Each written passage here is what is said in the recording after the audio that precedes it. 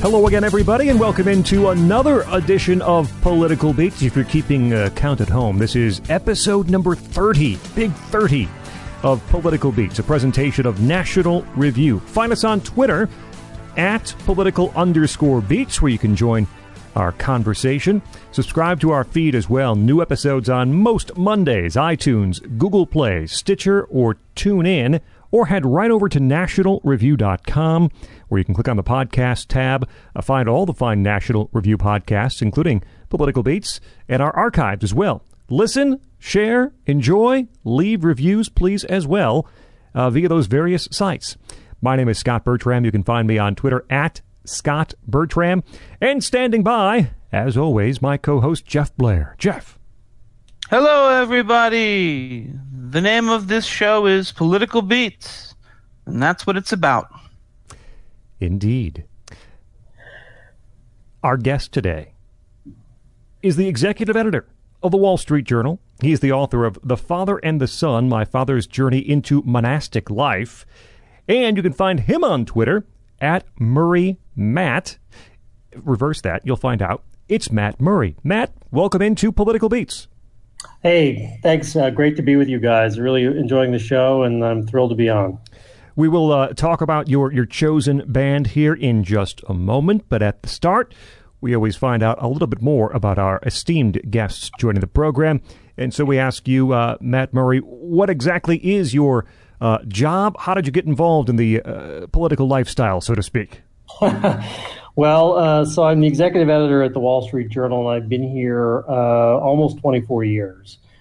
And over the course of right now, that means I'm basically the number two here. So I've got a kind of a finger at everything that we do day to day. In the course of my career, I've had a bunch of different jobs, some of which brought me quite close into the political sphere.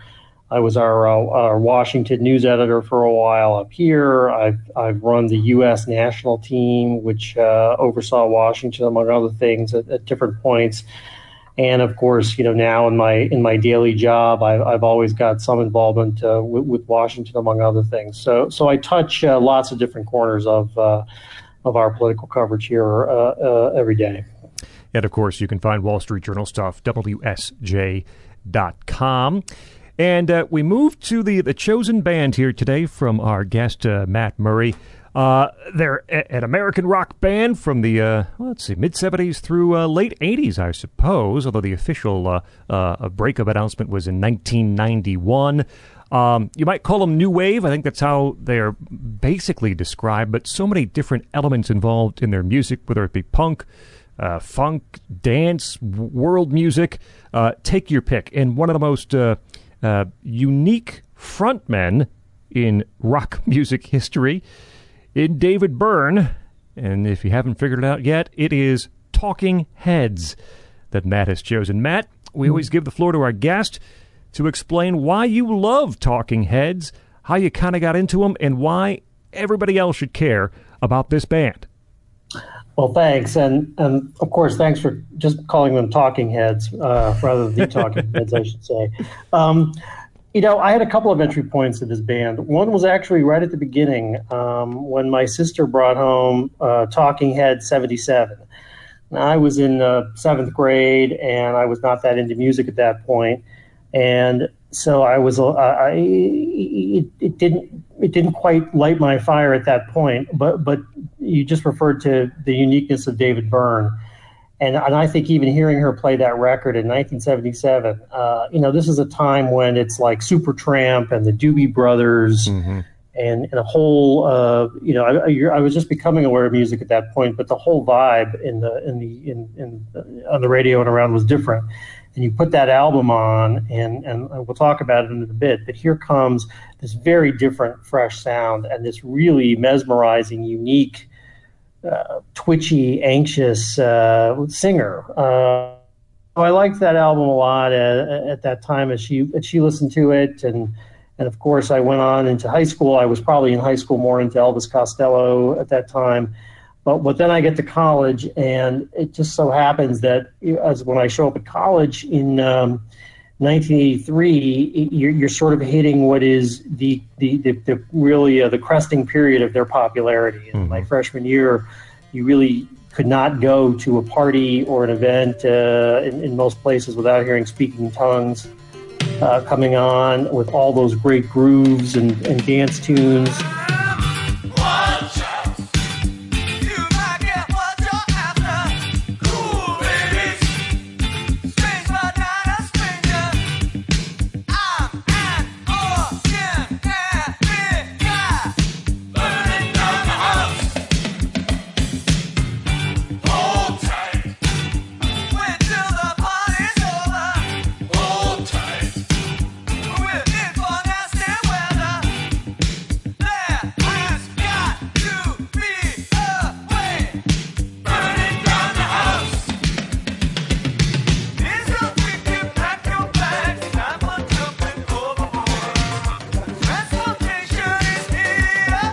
Stop Making Sense came along after that, and of course was very popular. And we'll get into it, but Little Creatures, of course, was there too. You've got MTV coming up at the same time, and they were pioneers there. So it was really that Talking Heads moment. And then it helped that I had a roommate who was a gigantic fan of the band as well, and I really started to listen to them more seriously for the first time. And I mean, we'll talk a lot about it today, but they're a band that for me, not only did I get into them at that time, but they've grown over time. It is a little bit hard to classify them. There's so many different kinds of music going on in there. The essential tension between sort of David Byrne's twitchy, mesmerizing presence and that beat, that groove, that funk underneath is compelling. It's a band that, even though their discography is not enormous, it's certainly in those first 5 records, the evolution from album to album is great and compelling, and they're different experiences. And I think in many ways, even 40 years after their first albums came out, the kinds of things they sing about, the kind of world that they paint has stayed relevant, in some ways become more relevant. In some ways, they foresaw some of the things that were coming our way. So it's music that for me has kept its relevance, has held up. It doesn't have that feel of nostalgia. It still feels to me very urgent and lively and engaging today. So I just find myself often returning again and again to them in different ways. And there are so many ways into the band that I find that just really continues to reward engagement with them. And so they've just stayed a big part of my life for really since then. I'll never forget exactly where I was the first time I became aware of the Talking Heads as a band. I was sitting at home at night with my dad, just idling around on the couch. Would have been like, I don't know, I would have been like 10 years old or something like that, 11. We were watching VH1 of all things. And I think it was like, their greatest hits from the 80s kind of retrospective show, something like that. And what should happen? But that a blue screen with little waving patterns of water should come onto our TV set, and it ripples for a second, and it's silent. It looks like some really cheap, something done in a local, cable access studio in someone's basement. And then all of a sudden, boom, up pops David Byrne wearing glasses and sweating and singing this song called Once in a Lifetime, that my 10-year-old brain was quite simply not equipped to handle or to comprehend. I remember like shouting at the TV set when my dad was there, and I was like, "Say, Dad, can you believe this? What is this? What is this? This isn't serious." I thought it was a parody of music, or a parody of what I had taken to be sort of music video production values. I've been watching stuff like Genesis's Land of Confusion had been on just a second before. That's a professional looking music video, right? Or Madonna doing Express Yourself as directed by David Fincher. That's a music video. And then all of a sudden you have David Byrne standing in front of a green screen, sweating profusely, acting like some sort of fusion of somebody suffering from Asperger's syndrome, a televangelist, or some sort of Southern Pentecostal preacher, and the biggest nerd that you have ever seen, screaming about things like, you may ask yourself, how did I get here? And then all these voices come in. I can't even really fully convey what kind of a sonic sensory attack it was on my mind as a child. And I never forgot it. Like I didn't see or hear that song again for years, but it stuck there. So that the next time it came on, like the radio, or I encountered it in some other context, I immediately flashed back to that music video, which dug itself into the deep folds of my brain matter like nothing else I had ever heard. And I suddenly realized, after years of sort of thinking of, well, that was the weirdest thing I've ever seen, that I liked it. And in fact, I found it bizarrely compelling. And it was almost at that exact point where I realized that what we call nowadays is art rock or post-punk actually not only was just something I liked or I could absorb, but maybe actually had a stronger hold upon me than any of the more conventional 60s and 70s Beatles, Stones, Who kind of stuff that I had come up with when I was a younger child.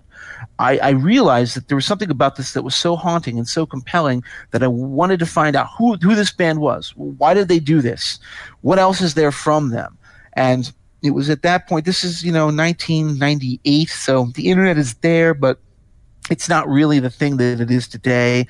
Wikipedia doesn't exist. You just, go to a music review website and you see people talking about this band, Talking Heads.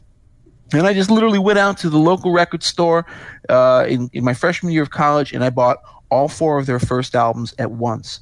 I remember even I didn't have enough cash on me. So I told the guy behind the desk at the record store, I was like, hey, please, I need you to put these on hold. I need you to make sure that nobody else buys them while I run back to my apartment. And he rolled his eyes at me.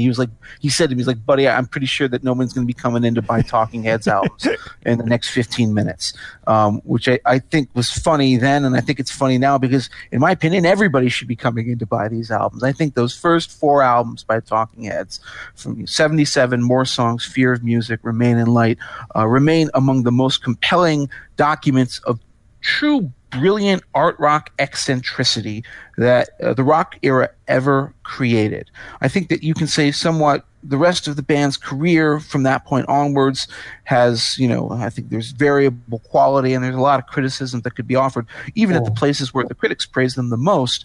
But those first 4 records altered the way I understood and thought about music fundamentally. And as I revisit them periodically. Every couple of months or so, I go back and I listen to it, and I realize that the reason it did that for me, there are levels that it works on. There are levels that Talking Heads work on as a band that keep unfolding themselves to me. I keep becoming increasingly fascinated the more I think about David Byrne as a lyricist, as a songwriter. The more I feel like there are just incredible levels of subtlety or mystery to the way he conceives of music and the way he conceives of songwriting ideas. I listen to the sound of the band, the sound of the ensemble, and I'm continually impressed by all of them as instrumentalists. I listen, of course, to the production touches, and in fact, Eno, I think, was probably the first point of mutual understanding that I had with Talking Heads, because I knew Brian Eno. So I said, well, Eno produced these. Okay, fine. And, that part of it is fascinating. But the entire story of their career and the aesthetic that they put forth is something that, there are lots of bands that say that they are influenced by Talking Heads. Yeah. There are lots of bands that other critics say sound like Talking Heads. Nobody sounds like Talking Heads during their early era except Talking Heads. They are sui generis. They are a one-of-a-kind group, and that's one of the reasons I love them so much. Yeah, one thing just to add on, I think that is so when you talk about how unfolding the band is, it's a lot of bands, a lot of great bands are great at one thing. They do one thing really, really well. And part of what's so rewarding about Talking Heads in their prime is they're a head band and they're a hip band. Mm-hmm. You could dive into some of their songs and really think about the lyrics and what they're saying, and challenge yourself. And then there's times where the groove will just carry you away. Right. And there's I mean, and I suppose it's a bit corny to say, but I think it actually reflects part of David Byrne's own experience.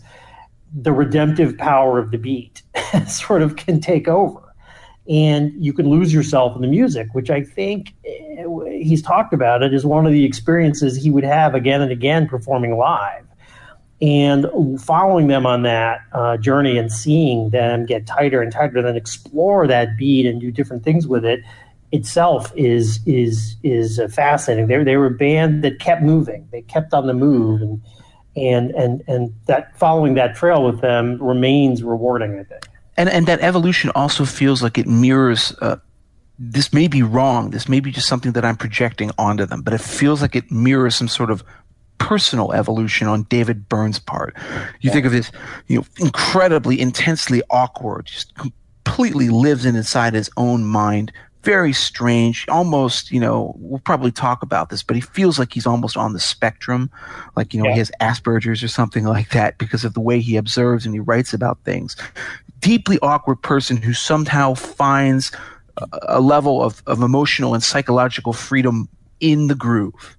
You go from the absolute uptightness of songs like Psycho Killer or the music from the first album to The Great Curve, where the world moves on a woman's hips, and you just this absolute freedom of sound expression and emotion. And the original Talking Heads you thought of as a very stiff and uptight band, twitchy and nervous. And then Remain in Light is in fact, and then Speaking in Tongues beyond that, for that matter, are so much different than that. And it almost feels like it's a personal evolution in a good way towards sort of a more an understanding of how to live inside one's own skin, which seems to be a sort of a daily trial for somebody like David Byrne. Yeah, and an acceptance, a certain kind of acceptance. Although I have to say, kudos to your 18-year-old self. The whole trajectory of your life could have been different if you happened to go to that record store and buy True Stories of Naked. See, that was where I was gifted by I was lucky that I had already read a few critical review sites, and I understood that you got to get those first 4 albums. I'm glad I didn't start with True Stories would have turned me off forever. That would have been a big mistake. So the band itself comes together first as a trio, really, at the Rhode Island School of Design. Which, by the way, don't ask me why. No, I'll tell you. I wrote a paper on weird school nicknames. You know what the Rhode Island School of Design sports team's nickname is? No idea. The NADS, NADS.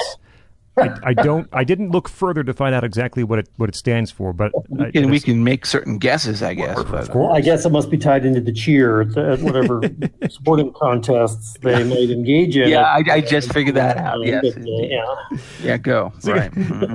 Yeah, David Byrne, and then Tina Weymouth, who wasn't even a musician at the time. Chris France got her to pick up a bass and play. Basically taught herself from scratch how to do it.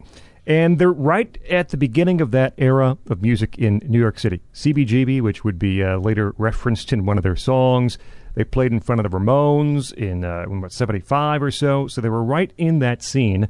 And released, Jeff, one song as this trio, basically? Is that right? Yep.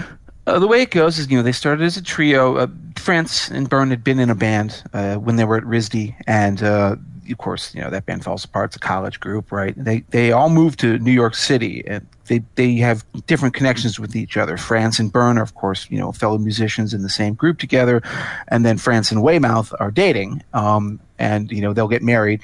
They're still married to this day, and so as you said, France. They can't find a bassist. They want to start a band in New York City. They all move together. They're living in the same flat. The rent's in New York, right?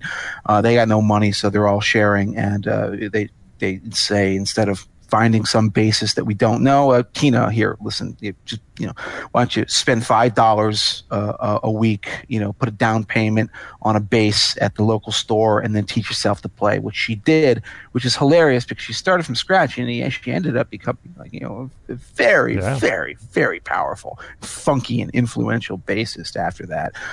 So it's kind of like a really wonderful sort of success story. People who you think you pick up your instrument late in life, how good can you get at it? How much how far can you take it? Well, you can take it pretty damn far is the answer, depending on how creative you're willing to be. They had that trio sound, and they got really popular. As you might imagine, the whole CBGB's scene was exploding. You had not only the Ramones started there, but you had like Richard Hell and the Voidoids. Television came out of that era, Blondie, and then you had Talking Heads. And of course, of all these bands on this scene, and there are many others that you could name, they were sort of perceived, the songs that David Byrne was coming up with alongside the group, they had a much tighter focus. They were very weird and very left field. We'll get into that. But the record companies looked at them and said, well, you know what, maybe we can work with this. So they were actually one of the earliest bands to get a major label contract with Sire Records in 1976. The first single they recorded was a great song, a song they played all the way up until the end of their live career, called Love. And this is, again, how eccentric is Talking Heads. Love, and then an arrow pointing to Buildings on Fire. Love goes to Building on Fire, which sounds incomprehensible when you say it out loud. But if you listen to the progression of David Byrne's lyrics, he's basically saying, like, when I see you, your love is like my face, which is a building which is on fire. It's this very awkward and stilted and mannered, but memorably mannered way of sort of explaining that churning sensation that you get inside when you see the person that you love and desire. And it was the perfect introduction to that very, very cracked and unique perspective that Byrne would be approaching all of the lyrics for this band from.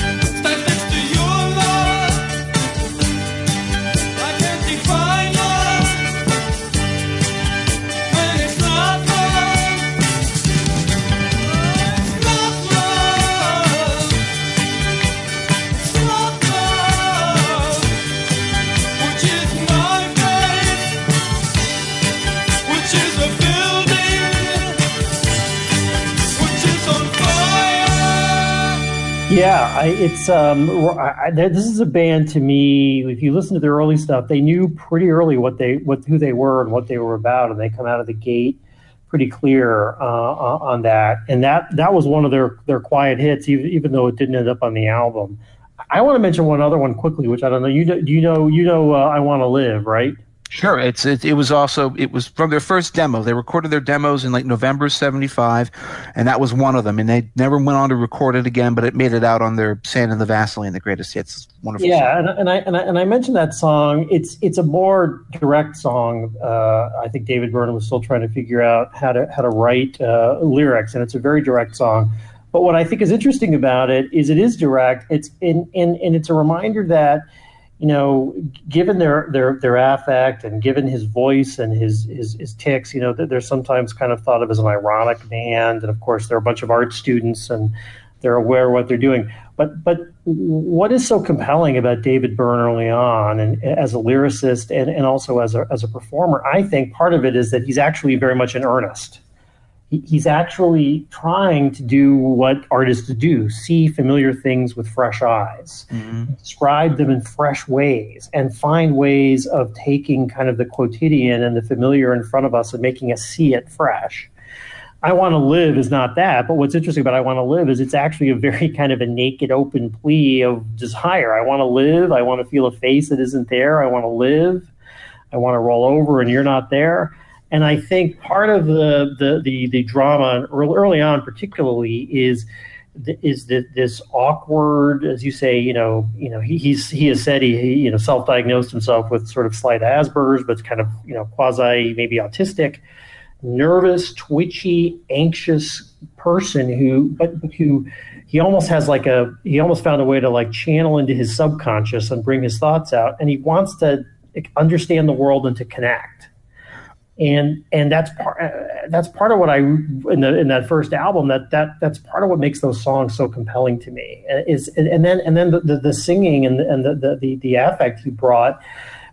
it's like somebody discovering these things. Right. And he writes a song on the first album called New Feeling. And it's like, for the first time, I am feeling this wonderful feeling called love. And he absolutely sings it sounding like a person who just is struck dumb from incomprehension. What is this thing that has come over me? It's amazing. Yeah. And I think most of the songs on the album have that kind of feeling, and that's part of what I think made that album, and I'll let you guys talk about it, but made that album break through, which is its discovery. It's like, it's one of those records when you listen to it where it's like you're discovering familiar things all over again. The naivete of the way Byrne sings these songs reminds me of like outsider art, done by like the Fauvists or even like prison art, done by people who aren't practiced and studied in sort of the subtle techniques and the sort of tropes that we understand. There's a difference between sort of a Renaissance painter versus somebody who's just working with watercolors or crayons or something like that. and the simplicity, the directness with which Byrne approaches this stuff, it has that outsider quality which makes it so compelling. I've long contended, my thesis about Talking Heads is that it makes so much more sense to you, Byrne, him as a personality, and the lyrics and these songs make so much more sense once you realize that he means everything absolutely seriously and literally. That you expect, as you guys gestured towards, you expect there to be some sort of ironic, patina placed upon the songs, like the distance, there's snark there. But while someone like Byrne is clearly, obviously intelligent enough to realize that it can be read and interpreted those ways, and he knows, ultimately he sits back after writing it or doing it and realizes, yes, that will be, how people read it. The truth is that every one of these songs is just literally meant, straight. You play it straight. Happy Day is about a happy day. The book I read is about a book that he read. Yeah. There's a song on the first album called Don't Worry About the Government, and the joke is that it's entirely sincere. David Byrne is saying, like, listen, there are people who work in government buildings who are actually good people and just want to help you. So don't worry about the government. My building has every convenience. It's gonna make life easier for me. It's gonna be easy to get things done. I will relax along with my loved ones. Loved ones, visit the building, take the highway, walk and come up and see me. I'll be working, but if you come visit, I'll put down what I'm doing. My friends are important. I wouldn't worry about me. They wouldn't worry about me. Don't you worry about me. Don't you worry about me. And in that song especially stands out. In 1977, you're still kind of in your post-60s hangover. Right. And the funny thing about Don't Worry About the Government, Post-Nixon, like 3 Days of the Condor level paranoia about the evil government, right? Right, and there's some later writing, I think, where David Byrne was a little more political, actually less successfully. But Don't Worry About the Government, that's kind of, he's actually kind of ahead of the country. That's kind of where the country got about 5 or 6 years later. Right. Down. Another one, that I think is I'm a big, I like every song on the album just about, and we should talk about Psycho Killer, and I'll let one of you guys do that. But Pulled Up is like that too, where that just really seems to be, people, his parents, right, helping him out, pulling him up. And he gets the way he sings that and the power of it with the music underneath it. It really pulls you up listening to it. But it, as you say, Jeff, it's very sincere. It's very earnest. I think that might have been one of the things that both made them stand out to people and that people didn't understand about them at the beginning. So we didn't actually properly intro it, but we sort of moved into talking about Talking Heads' first album. Just lay the groundwork. The one important thing that happens is that they decided they wanted to flesh out their ensemble, so they recruited their fourth member, Jerry Harrison, who used to be a member of the Modern Lovers, another one of these great sort of New York bands that never quite made it because they were ahead of their time. Harrison plays keyboards and also second guitar. And he's really kind of in many ways the musical glue that will pull the sound, thickens the sound of Talking Heads as a band and makes them. I have live recordings from them in the trio eras and then from afterwards, and they really just take it up a notch when Harrison joins, and they record that first album. It's called Talking Heads 77. It's about as blunt a title as you can get. This is their album from 1977, and I think it's a fantastic album. I think it's actually somewhat underrated because it's not part of the Brian Eno trilogy. But Scott, I want to get your opinion on this first because I feel like I've crowded you out. Well, my first real introduction to Talking Heads outside of what would be on the radio was from a college roommate. My college roommate, Andy, was a big Talking Heads fan and tried to get me to be a big fan as well. And I think the problem was, I think he started with Remain in Light, and we'll talk about this a little later, but I think for an introduction, that's a really rough one to start. And so I agree. I pushed them away once again. I wish that we had just started from the start. I wish we had started with Talking Heads 77 because it's a pretty immediately accessible album, yet still contains so many of the themes and so many of the musical quirks that would be present in albums to come. 77 is a really fine album. It's probably, it's the most, if you heard Talking Heads or New Wave, this is maybe what you have in your head, that sort of sound. To Jeff's point that Matt echoed on Pulled Up, which is the last song of the album, there's an earnestness and directness to the lyrics of kind of a garage pop song. There's this song, and there's one, I think it's I'm Not in Love from the next album, that reminds me an awful lot of like early Weezer. And certainly Rivers Cuomo has that David Byrne quality to him too, where he's there, but maybe is a little something that's a little off. And also those first two albums are full of earnest and direct lyrics. And Pulled Up, as Matt said, it's a thank you note to his parents, basically.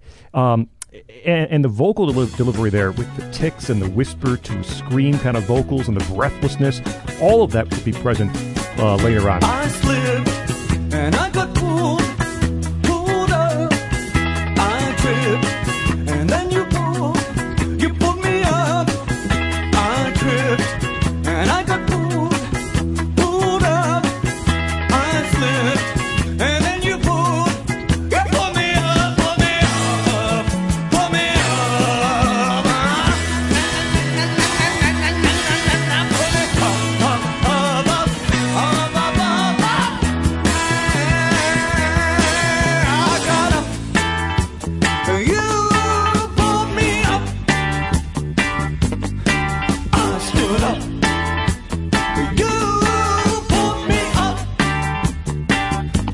Is It on 77 is such a fun. We just did Paul McCartney and Wings on the show. I compare it a bit to Temporary Secretary in that it's kind of short and spastic and weird, and it's almost a sonic experiment to see what could be done in studio with these four members coming together. And then the first track on the album, Uh-Oh, Love Comes to Town, is pretty Motown-esque in its bass line and its influences, and kind of would start on that R&B feel that is very evident on their forthcoming albums, at least the modern kind of R&B sound on albums to come. 77 it has the rhythms, it has the sudden tempo changes. David Byrne already knows how he's going to sing these songs. Everything is there, and I do think it's a really good introduction, a first step into the band. I think I just want to point out that, well, two things. One is that my wife's single favorite Talking Head song actually is probably No Compassion, which is, again, we're talking about the directness, the disarming directness of David Byrne's lyrics is a frankly openly selfish song, but is just so wonderfully bracing in the fact that it admits that it's an entirely selfish piece. So, it's like in a world where people have problems, so many people have their problems, I'm not interested in their problems, and I've made some decisions, and it takes a lot of time to push away the nonsense. And my wife, Noelle, she always loves the phrase where Byrne just like twitchily, like almost like he's getting very, very upset. So my interest level is dropping. My interest level is dropping. It almost sounds like it's the internal monologue that goes on in someone's head when they're stuck against the wall at a party, and there's some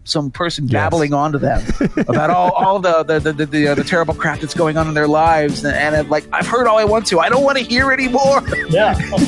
So many people have their problems. I'm not interested in their problems. I guess I've experienced some problems, but now I've made some decisions. It takes a lot of time to push away the nonsense. Take my compassion, push it as far as it goes. My interest level's dropping. My interest level is dropping. I've heard all I want to, and I don't want to hear anymore.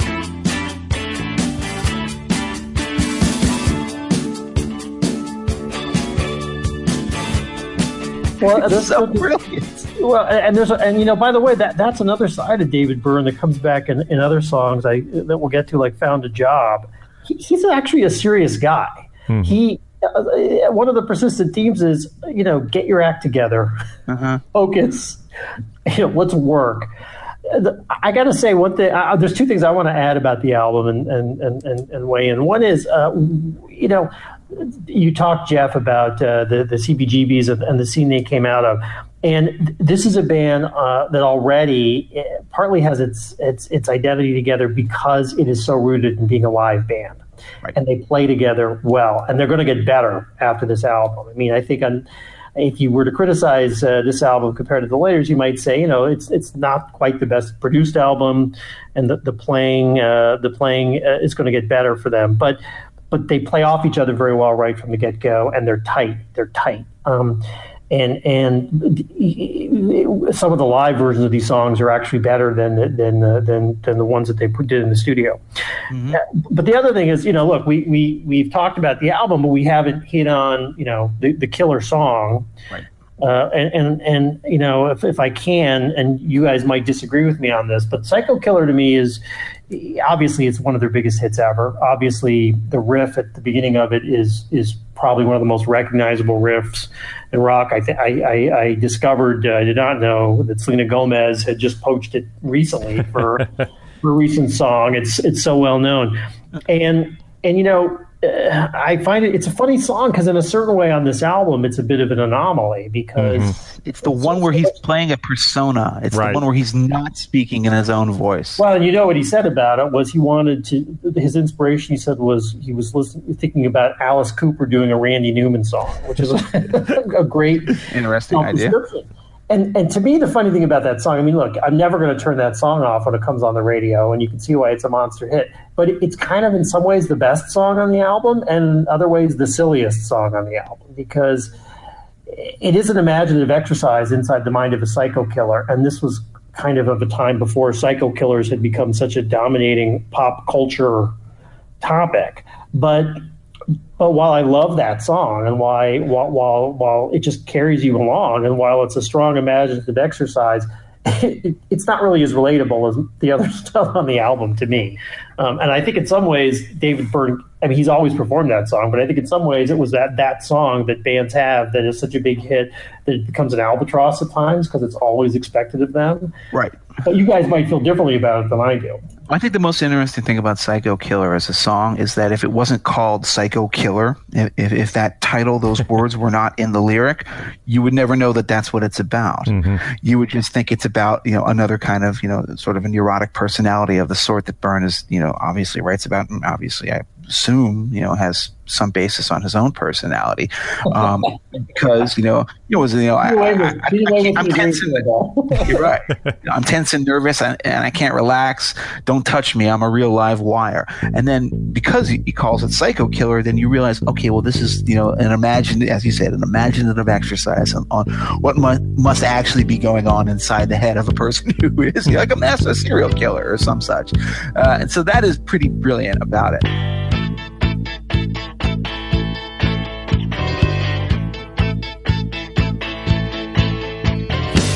I can't seem to face up to the facts.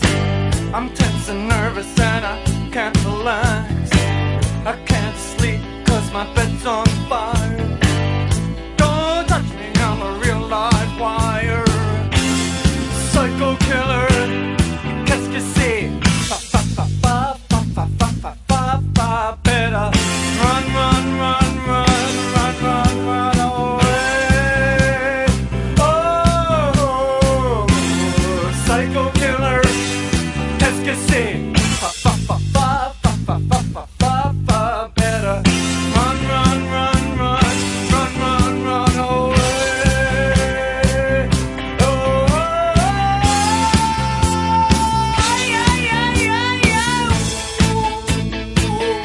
But I agree with you that it's good that it's near the end of the album. It's it's not the last, Pulled Up is the last song, but it's good that it's placed there and say not at the front or somewhere in the middle, because it feels kind of qualitatively different from the rest of the material on this record. Yeah.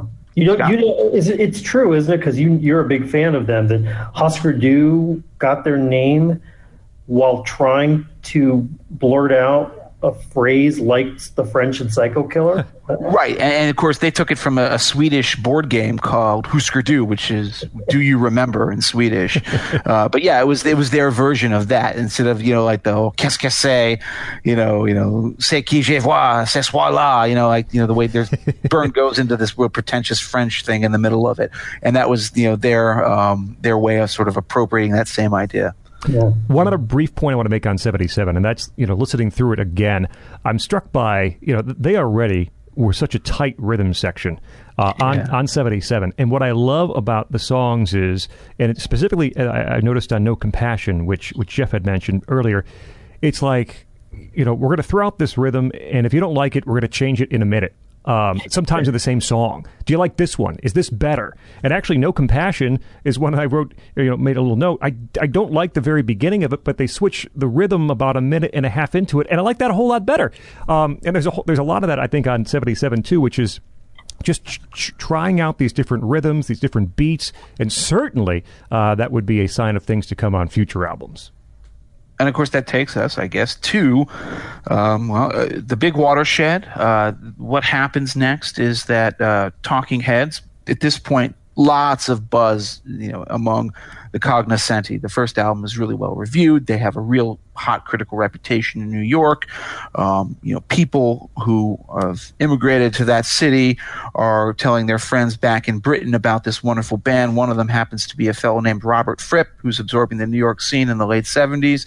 He turns to his buddy Brian Eno and he says, "Hey, you got to get a load of these guys." Eno listens to their records. He loves them.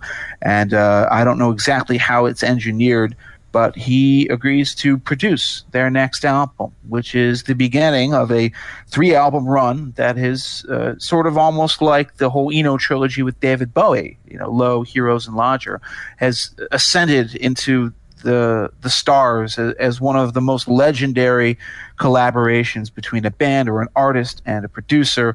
The first fruit of these sessions is More Songs About Buildings and Food from 1978, their second album. There's so much that can be said about this album. This album is one of my favorite Talking Heads albums, to be clear. But the first thing I'll point out is that, and I think a lot of casual fans maybe don't realize this, is that every single song on that album, almost, I think the Big Country maybe have been written later, but almost all of the other songs on that record date back to the earliest days of Talking Heads. They had a complete batch of songs for the first 2 records written all at the same time, and they really just, almost like a grab bag. They decided to go with the ones that they chose for 77, and then the remainder, the leftovers, are what they did for More Songs About Buildings and Food, which I find almost amazing, because the way bands usually handle these things is that you have a sophomore slump. Right.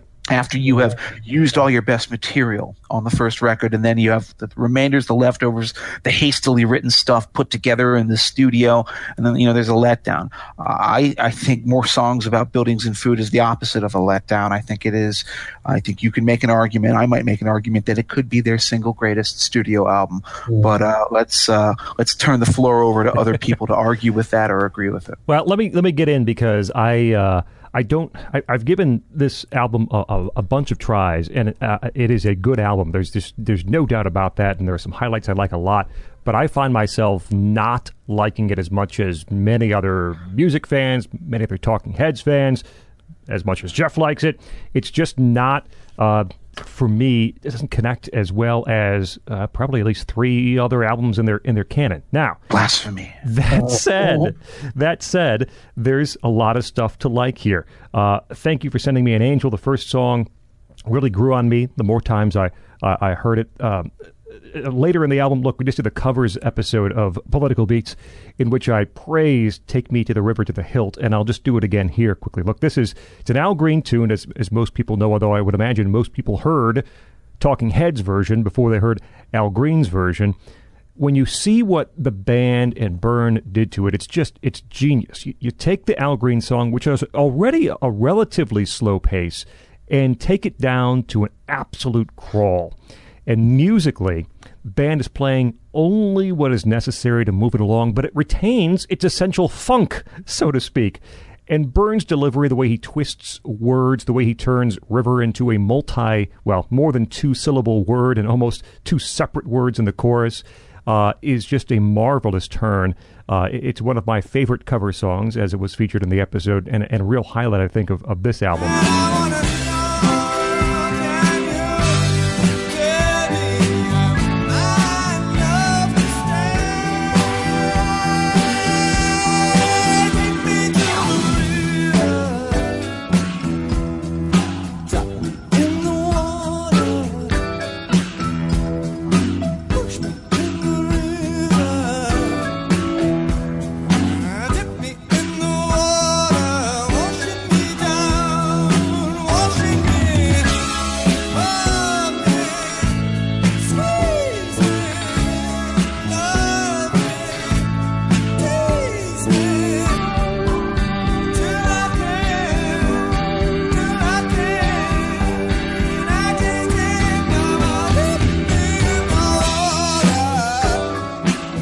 Found a Job, I will mention quickly because I know Jeff loves this song, but that is a great tune, if not for that opening couplet, right? Damn that television, what a bad picture.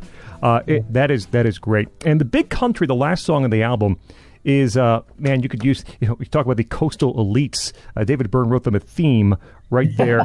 Wouldn't live there if you paid me to. This is the song for Blue America. Yeah. He later kind of tried to claim that it was a parody of himself, but that never sounds very persuasive. No. But so again, I mean, some highlights, absolutely. It's a good album, absolutely. I do not like it as much as many others do, and so I'll let Matt and Jeff praise it now. Yeah, well, I will praise it. I'll be closer to Jeff on it. I mean, to me, first of all, I like every song on this album, which I can't say about a couple of their upcoming albums, which might even be musically greater or greater as wholes, but to me have some weaker spots. And it's funny because that first album, we didn't talk about the word, but one of the words often associated with the early on is minimalist. And in the first album, they had a lot of fights with their producer who wanted to add a lot of music in. There's a version of Psycho Killer out there with, I think, Arthur Russell playing the cello. And yes. They wanted a very stripped down sound. I feel like Brian Eno came in and he amped them up in all the right places. And Scott, you talk about thank you for sending me an angel. Boy, these guys know how to start an album because that just roars out of the gate. Mm-hmm. And David Byrne is doing that, almost that kind of rodeo cowboy. Hi! Yes.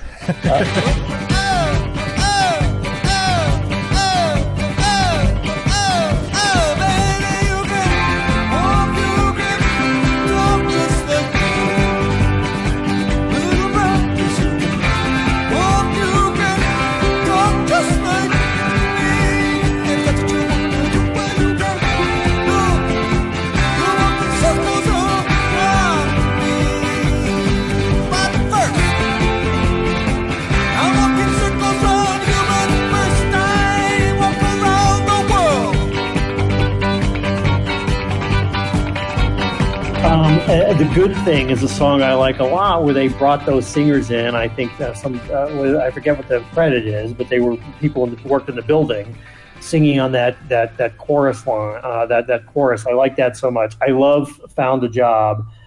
And one thing I'll say that you didn't touch on, but you can feel the confidence rising. And if you took Sure. I think on the original LP, Found a Job was the end of side one, and then side two opens with Artists Only. But if you go to Found a Job, Artists Only, I'm Not in Love, by the way, another brutally honest song by David Byrne, I'm Not in Love, and Stay Hungry, man, all of them have long musical moments where they just cook, they just go. Artists Only, which is, it's sort of an annoying title, and that's your initial impulse is, oh no, the art school kid's going, although it's actually kind of the song is actually kind of a strong declaration against the pedantry of art school. But what gets really exciting is on the back end of that song where they just play and play and play. Yes. Well, Found a Job has the same thing. They go on after that, after he stops singing, they go on for a minute and a half, which by the way is one of the highlights of Stop Making Sense too. And man, they just cut loose. And to me, they're very good on the first album, but this is where you really feel the ensemble of the band really clicking. And this is, to me, the heart of their sort of their live years. So I love the album. And like I say, I love every song on it. And in a certain sense, it's where they really get that beat, that rhythm as the bass on what they're doing down, and they just cook. I just love it. A lot of what I would say about More Songs actually tracks with what Matt said. There are other albums that maybe are more ambitious in their later career and have, greater peaks, higher highs. But they also have lower lows. They have songs that I actually just dismiss outright and I don't like. This is an album that is not only at a consistently great level, but is consistent in itself, that there is no bad song on it. And I think that some of the lyrics here take that early David Byrne style to its absolute height of perfection. On the next album, on Fear of Music, he edits himself in a little bit. He's writing specifically themed songs, as we'll get to. So it takes him in a somewhat different direction. And this still has that early, as we said, some semi-autistic stream of consciousness going on. And what that results in is just utterly singular lyrics that nobody has ever written before. I feel like you think of bands like They Might Be Giants, or who've tried to ape this style, but nobody ever really did it as accurately and as sort of naturally as Byrne did on a song like The Good Thing. There's that. The chorus of that song with the voices singing in the background is, if you listen to it, it makes you just laugh your ass off. Yeah. As the heart finds the good thing, the feeling is multiplied. Add the will to the strength, and it equals conviction. What was the line? As we economize, efficiency is multiplied. And then, to the extent I am determined, the result is the good thing. It sounds like, you would say it sounds like somebody reading prose into a song, but it doesn't even read like prose that any normal human being would ever write. It sounds like these weird sort of self-help nostrums that have been written by a slightly oddball person and then put into this song, and all of it works. All of it works because Byrne sells it. He sells it with that wide-eyed, completely straight-faced, no irony, naivete that nobody ever imitated in the same way. As the heart finds the good thing, the feeling is multiplied, and the will to the strength that it equals conviction. As we economize, efficiency is multiplied. To the extent I am determined, the result is the good thing. So I say, I don't do this, I made it my own. Cut back the weakness, reinforce what is strong. I have adopted this, I made it my own. Cut back the weakness, reinforce what is strong. Watch me work. Watch me work. Watch me work. You get it on other songs like Artists Only. I love Artists Only because there's that line where Byrne is just like, again, screaming, he's yawping, almost, it's not just the words, but it's his delivery of them that sounds so like manic. He says like, I don't have to prove that I'm creative. I don't have to prove that I am creative. And you actually feel like he's actually angry and upset, and he's trying to tell you that he doesn't have to prove that he's creative. But the other thing I want to say about More Songs is that I just appreciate so much the sequencing of this album. The Talking Heads never put out a better sequenced record than More Songs About Buildings and Food. These tracks, each and every one of them, build upon one another. They flow into one another in a way that is clearly intentional because there are no gaps between the songs. And, again, you can say there are better tunes, there are better moments on their later albums. I will certainly agree with you with that. But there's no moment that I love more in the entire Talking Heads discography than the way Warning Sign flows into The Girls Want to Be with the Girls, and then that comes to a sudden neck-jerking halt, and then bam, Found a Job. Damn, that television. Dum, bum, bum. It is so perfectly queued up and sequenced that it makes you really appreciate the fact that these people are working on levels of arrangement, and they're not just turning out songs.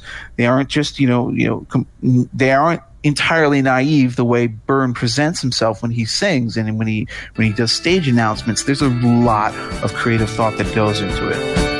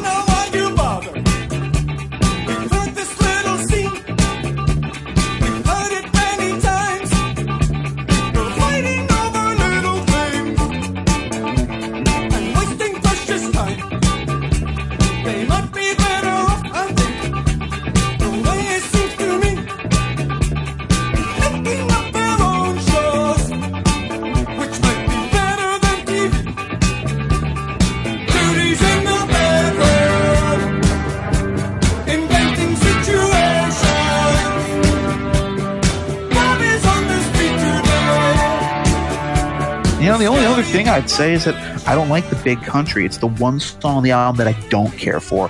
I never, you talk about it as a blue state anthem, but I don't know. There's something a little sour about it that always stuck in my craw, and I think the reason isn't even the lyrics so much as it is that ungainly sort of attempt at a country sound. What does it open with? This sort of feels like it's a bottleneck slide opening, And I think that they even had to slow it down because Jerry Harrison couldn't play it, and so I think they had to adjust it to make sure he could do that. It's a little. That one feels a little. That's the one moment where you just feel a little bit of artifice. Yes, the wrong way breaking through. It almost is like a flash forward 10 years to True Stories. Exactly. But the rest of this album it feels as unforced and as natural as Talking Heads 77, which of course makes sense since the songs were all written in the same basic time frame, and yet it doesn't have any of the relative weaknesses of that album. There are no weak tracks. There's stuff on Talking Heads 77, like Tentative Decisions and First Week, Last Week. Those aren't that great.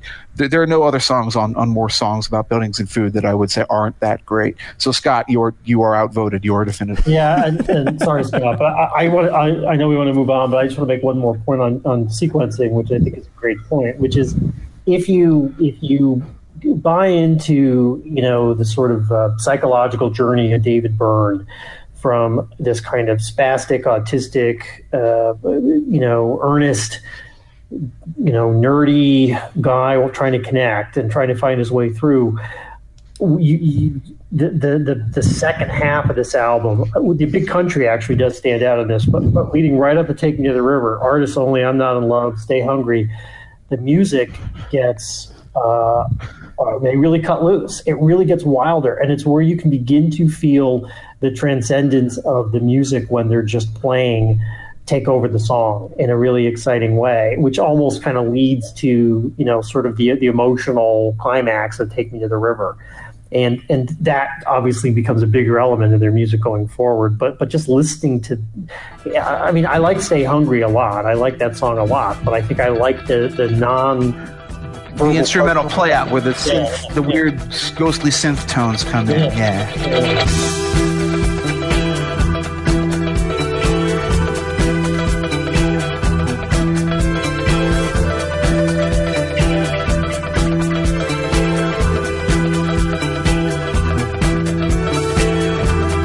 Here's that rhythm again. Here's my shoulder blade. Here's the sound I made. Here's the picture I say. Here's that rhythm again. Political Beats, presentation of National Review. Find us on Twitter at @political_beats.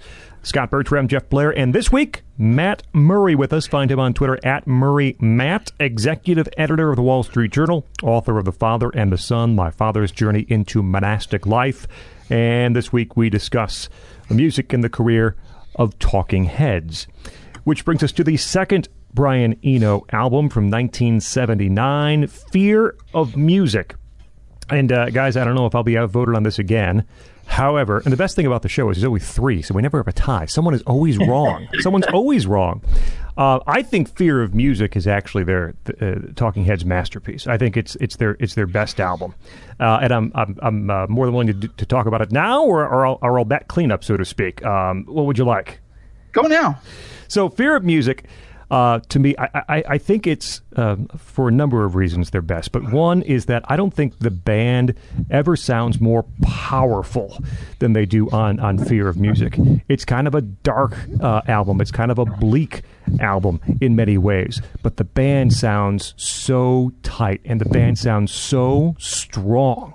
The music is a little more dense. The jams are tighter. That rhythm section is so tight on Fear of Music, and there's probably, you'd say, more prominent dance rhythms, almost disco-esque rhythms on Fear of Music. But there are just a ton of highlights on Fear of Music, and I think it does work from start to finish. From the very first one, which is, basically complete nonsense lyrics, or at least, not misunderstood, but, the lyrics don't mean anything at all. It's really just about the way the song sounds, into what I think is really one of the best songs Talking Heads have done. Mind. What a great song.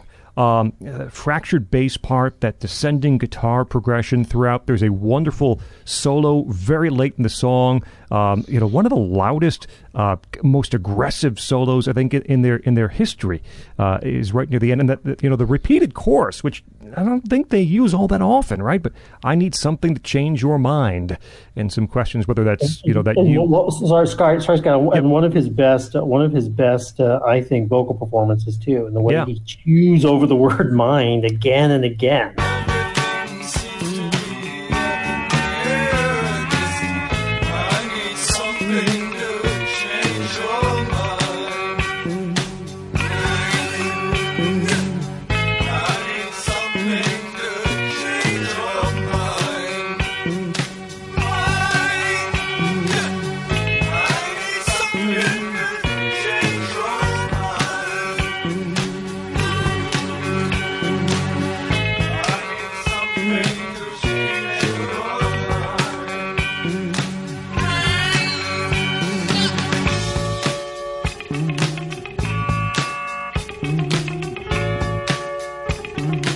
Yeah, and I don't know if you is really you, or if it's really me, right? I need something to change my mind. I think that really is what it might be getting to.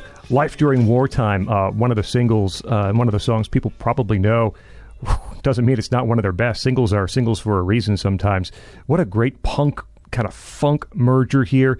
And, David Byrne, we've talked a lot about the lyrics and the writing process, and despite the oddness, boy, Life During Wartime has some of the most memorable lyrics, I don't know if in all of music, but man, this ain't no party, this ain't no disco, this ain't no fooling around, the name dropping of CBGBs, and got some peanut butter. There are so many little phrases that Byrne comes up with for the song that fit perfectly and are extremely memorable, and that push and pull between guitar and bass And the fade out too, which to me means this kind of post-apocalyptic story continues, though the song is ending.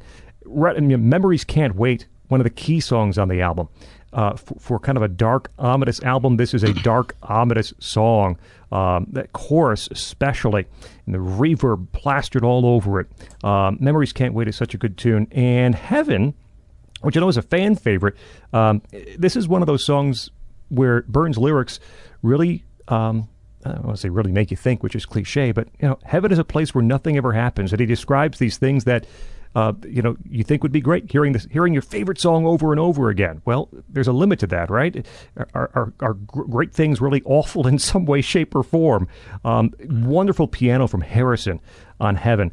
And Drugs is one of the most unusual songs on the album, but I think a perfect close for this album. Very minimalist kind of song. I think from start to finish, Fear of Music is the masterpiece from Talking Heads collection. I think the key to understanding Fear of Music, it's a fairly simple key, but it's one I've noticed when I talk with other people just sort of casually about this album, actually oftentimes escapes them, which is that people don't scan the title correctly. This is not an album about, having a fear of music or being frightened of music. Rather, it's, quote, fear of, unquote, music. These are songs about fears, and all you need to do is insert. Izimbra is the one exception. That's just clearly an instrumental jam that they put together. And it's the one that most clearly points the way towards the future, interestingly enough. But the rest of them, all you need to do is just put the words "fear of" in front of each song, and then you understand what the song is about. Memories Can't Wait used to be called Memories. They just added the Can't Wait. So it's, fear of mind, fear of weird things like paper, cities, fear of life during wartime, fear of memories, like fear of your own, insanity, fear of heaven. And again, so you have what ends up being 10 songs, 10 sketches about various neuroses and various fears that either David Byrne has or he projects or he uses his imagination to sort of create an image of a person who would feel that way.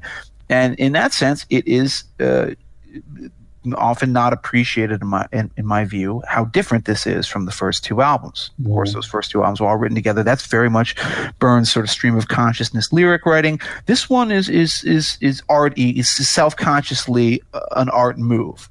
He set himself a task. I'm going to write these things. I'm going to write a song about fear of cities. Cities, incidentally, one of my favorite Talking Head songs of all time. Where he goes through all these various metropolises that you could live in. It's like, I'm checking them out. I've got it figured out. There are good points and there are bad points. I'm going to find myself a city to live in. But nevertheless, these are all, in a way, character studies rather than personal reflections, which takes them into a different realm from the earlier stuff. The reason I don't like Fear of Music as much as More Songs About Buildings and Food is actually pretty simple. It's not my objection to that approach. I think this is really a successful album in most ways. But if I have to rank them, I'd say just because musically, some of these songs aren't as good. I don't think that Animals, although it's got an interesting time signature, is that great a song. Electric Guitar, I think, is one of the first times there's a Talking Head song that's just a waste of time. I don't like Drugs that much. There's an alternate version of Drugs. You can only get it on the boxed set where Robert Fripp is playing the guitar on it. He plays guitar on Izimbra as well. And it's much better. It's shorter, it's more to the point, and it's got this very queasy Fripp playing in his classic style guitar line that runs all over it, and that makes it seem like this sort of mildly sickening drug trip that it's meant to be. But there are just some of the best music Talking Heads ever did is found on this album, and I think the two in particular that I want to praise, because you could praise them all, are Air and Heaven. Air, fear of air. This is about air pollution. What is happening to my skin? Where is the respect that I needed? Air can hurt you too. Some people never have to think about the air. It almost reminds me of that character in Todd Haynes' Safe, this film that Todd Haynes did, where she decides that she has like environmental allergies, like she's literally allergic to the modern world. So she has to retreat into some sort of like weird kind of almost cult-like hostel where she can be, you know, cordoned off from like all of the environmental, the toxins in the air and things like that. And is a beautiful expression of paranoia where, you know, your concerns about air pollution are just ratcheted up to this ridiculous degree. And then, of course, the other one, and I think this is one of the 5 greatest Talking Head songs and will make my list at the end, is Heaven. Heaven is a place where nothing ever happens. This is I might argue, the best lyric that David Byrne ever wrote, at least before he kind of went into his impressionistic style. I think Once in a Lifetime maybe is the other one I would nominate for different reasons, but this one is so simple. It's like almost feels like every verse feels like a haiku. You know, everyone is trying to get into the bar. The name of the bar is called Heaven, and as Scott said, you know, the band in Heaven plays your favorite song. It plays it all night long. And then, and only then, do you realize why this song is on this album.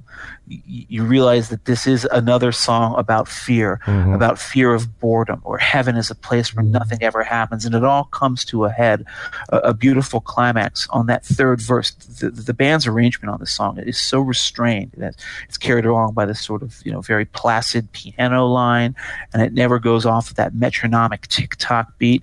But then, you know, when that third verse goes, it's hard to imagine that nothing at all could be so exciting, could be this much fun. And then you hear in the background, Chris Frantz just goes, ah! It's almost like a scream of frustration as they swing into heaven. Heaven is a place where nothing ever happens. And that one little note, that one little like dimly heard shout in the background seems almost like the catharsis from this built up frustration of, you know, this paralytic fear of being trapped doing the same thing over and over again for the rest of your life and being told that it's somehow your reward for being a good person. When this kiss is over, we'll start again. Will not be any different. Will be exactly the same. It's hard to imagine that nothing at all could be so exciting, could be this much fun. Heaven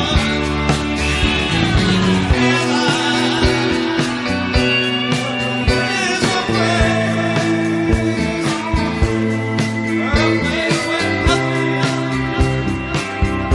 nothing ever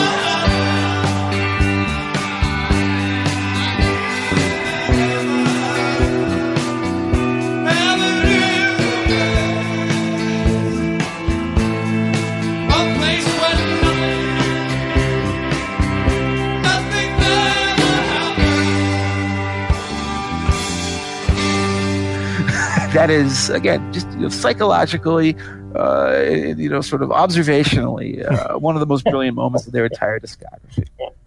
So I probably split the difference between you both on this one.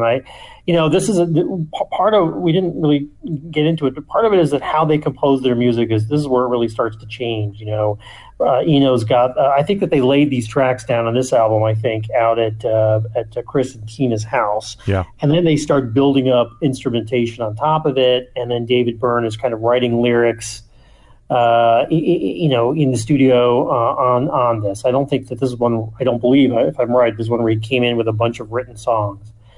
And I always feel like that's kind of the strength of the album and in some ways the weakness of the album. I mean, you guys mentioned most of the great songs. I think Mind and with the vocal performance is fantastic. I love Cities, and I love those keyboards that come in on the chorus of Cities that sort of Memories Can't Wait. Again, Scott, you talked about, but I love the outro on that. There's almost a sort of I think that ended the first side originally, and it's almost like you've been getting grimmer and grimmer, and then there's a little uptick at the end. That's very nice. On Air, you just talked about it, Jeff. You didn't mention specifically, but Tina Weymouth is not a great vocalist. She doesn't have a large voice.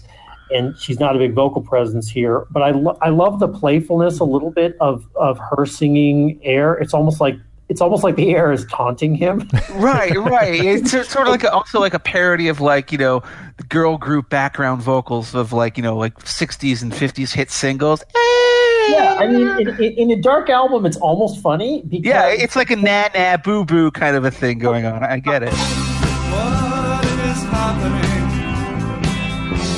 to my skin? Where is that protection that I needed? Can hurt you too. Can hurt you too. Some people say not to worry about the air.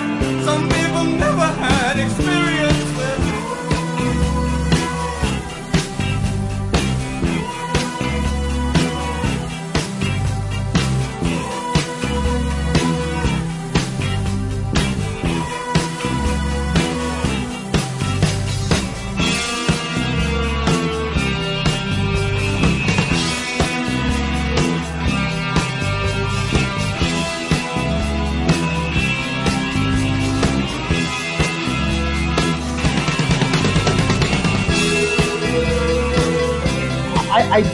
I do find, as an album though, I do find, and it really turns after Heaven. Heaven is, as you said, it's a beautiful song, which, by the way, it's a beautiful vocal by David Byrne, something he was learning to do more. But by the time I get to Animals, it's I have to admit, when I listen through as an album again, I think, okay, what's next on your list?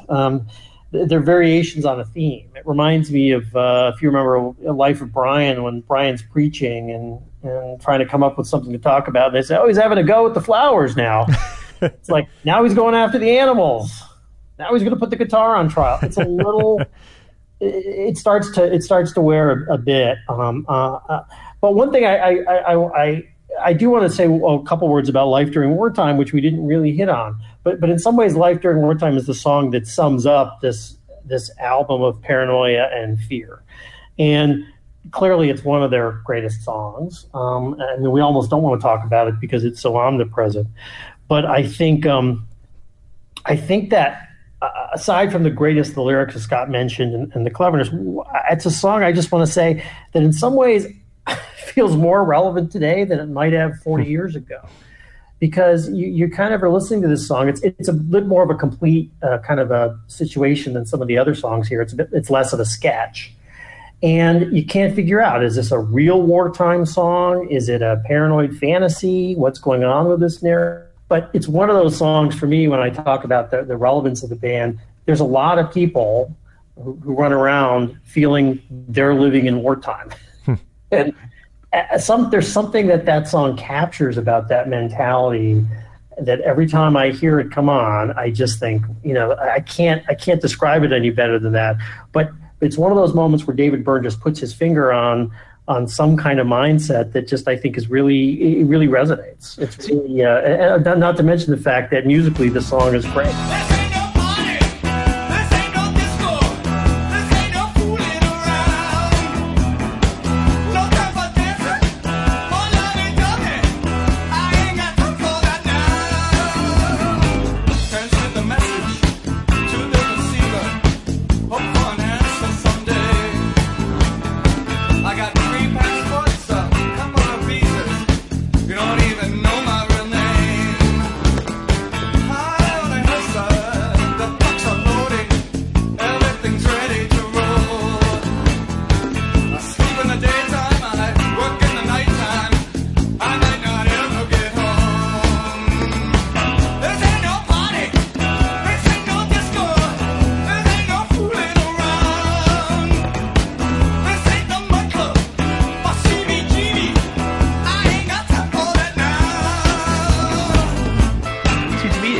It always put me in mind of the histrionics of a song like Panic in Detroit by David Bowie.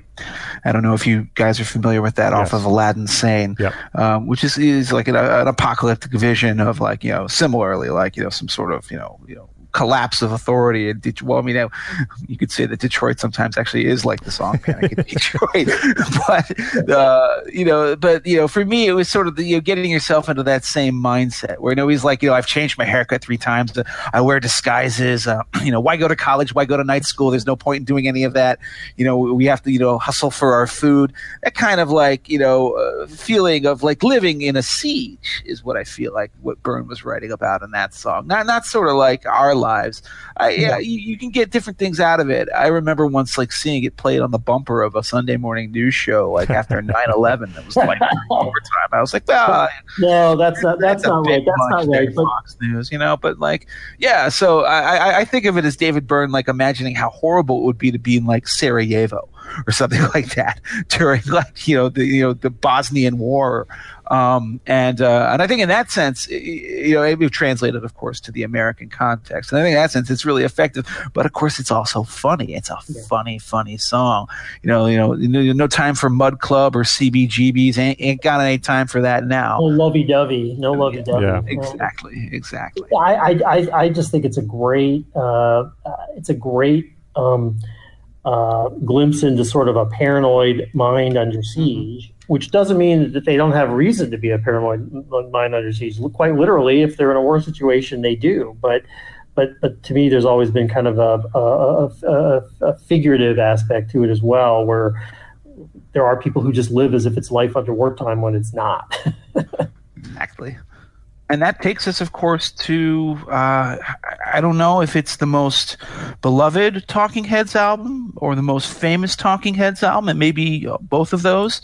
It may be neither of those, depending on how we end up rating it here on the show. But certainly, this is the moment that it feels like their career had been heading up towards, and yet it still feels like such a radical departure from everything that had come previously. The album I'm talking about, of course, is 1980's Remain in Light, which is the moment where it feels like Talking Heads, it's a caterpillar, climbs into the chrysalis, and then emerges as some sort of bizarre world-beat butterfly.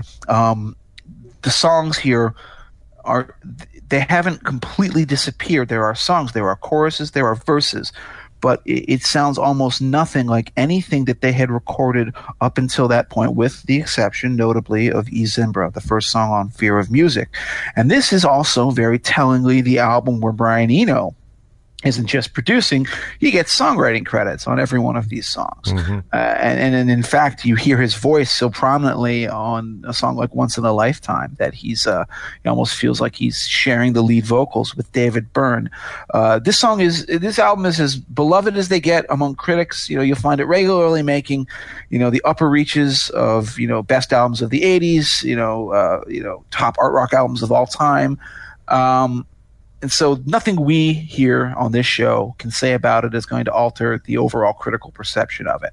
But I have a somewhat ambivalent view of it at times, even though I think its best moments are among the best the Talking Heads ever did.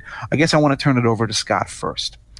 This is, as I mentioned previously, the album that someone tried to introduce me to the Talking Heads music. And again, I will kind of repeat myself. I don't think this is a great place to start. It's clearly a fantastic album, and it reveals itself through multiple listens, without a doubt. I like it a ton now, having given it time to sort of marinate, and also understanding where it comes in the scope of the band's career. There's no doubt, as Jeff mentioned, it's both kind of a natural progression and a big shift from Fear of Music. But the band always was experimenting with different rhythms and different beats. And clearly what they were doing with Eno for the past 2 albums comes to fruition in its most elaborate sense on Remain in Light. There are just so many great instrumental pieces throughout the album.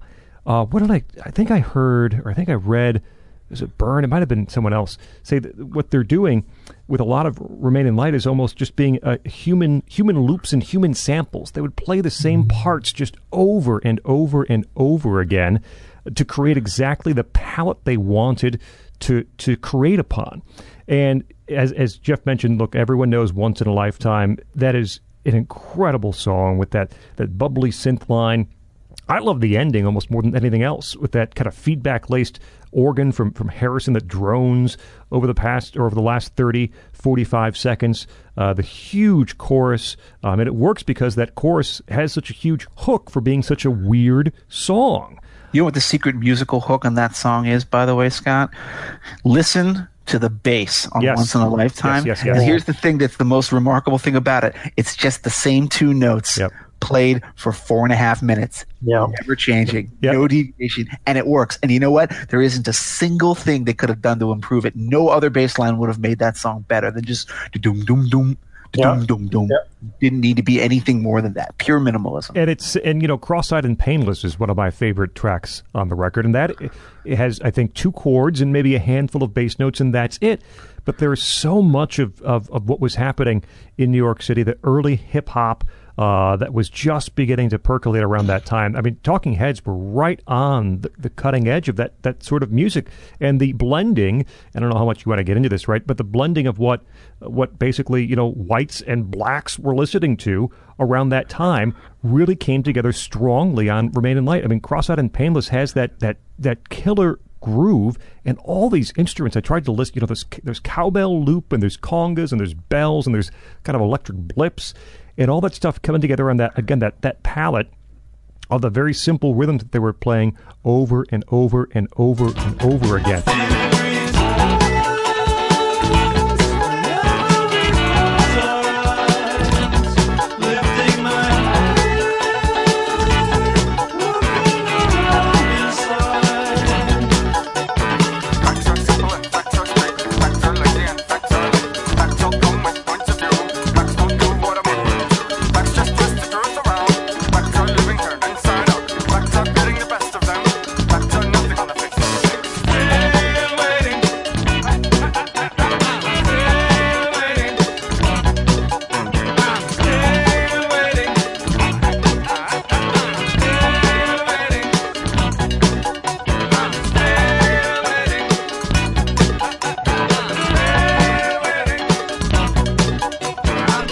I've come to like Houses in Motion also quite a bit more.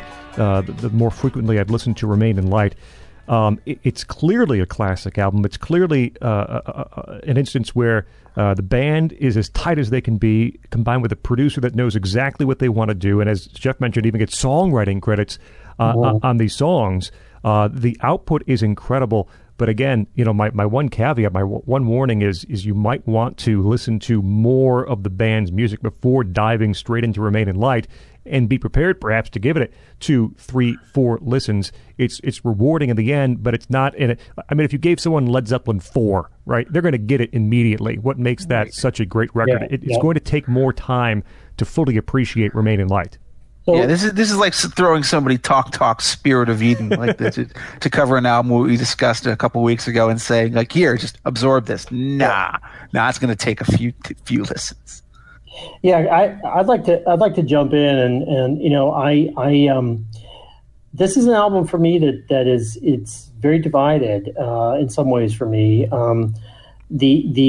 I agree with you totally, Scott, on Cross-Eyed and Painless. And you didn't talk about The Great Curve, but I love The Great Curve. I think if you want to get for a feel of what was going on in the studio as they layered on different sounds and music and voices and guitars, and Adrian Belew is on The Great Curve, scratching out some very spiky guitar solos. Mm-hmm. That is an endlessly hypnotic, mesmerizing song. I will actually just reveal right now, I consider The Great Curve to be the single best song Talking Heads ever did. Well, period. good. Well, yeah. That is one of the, when you talk about revisiting the band, I think you could listen to that song forever and never find everything out about it.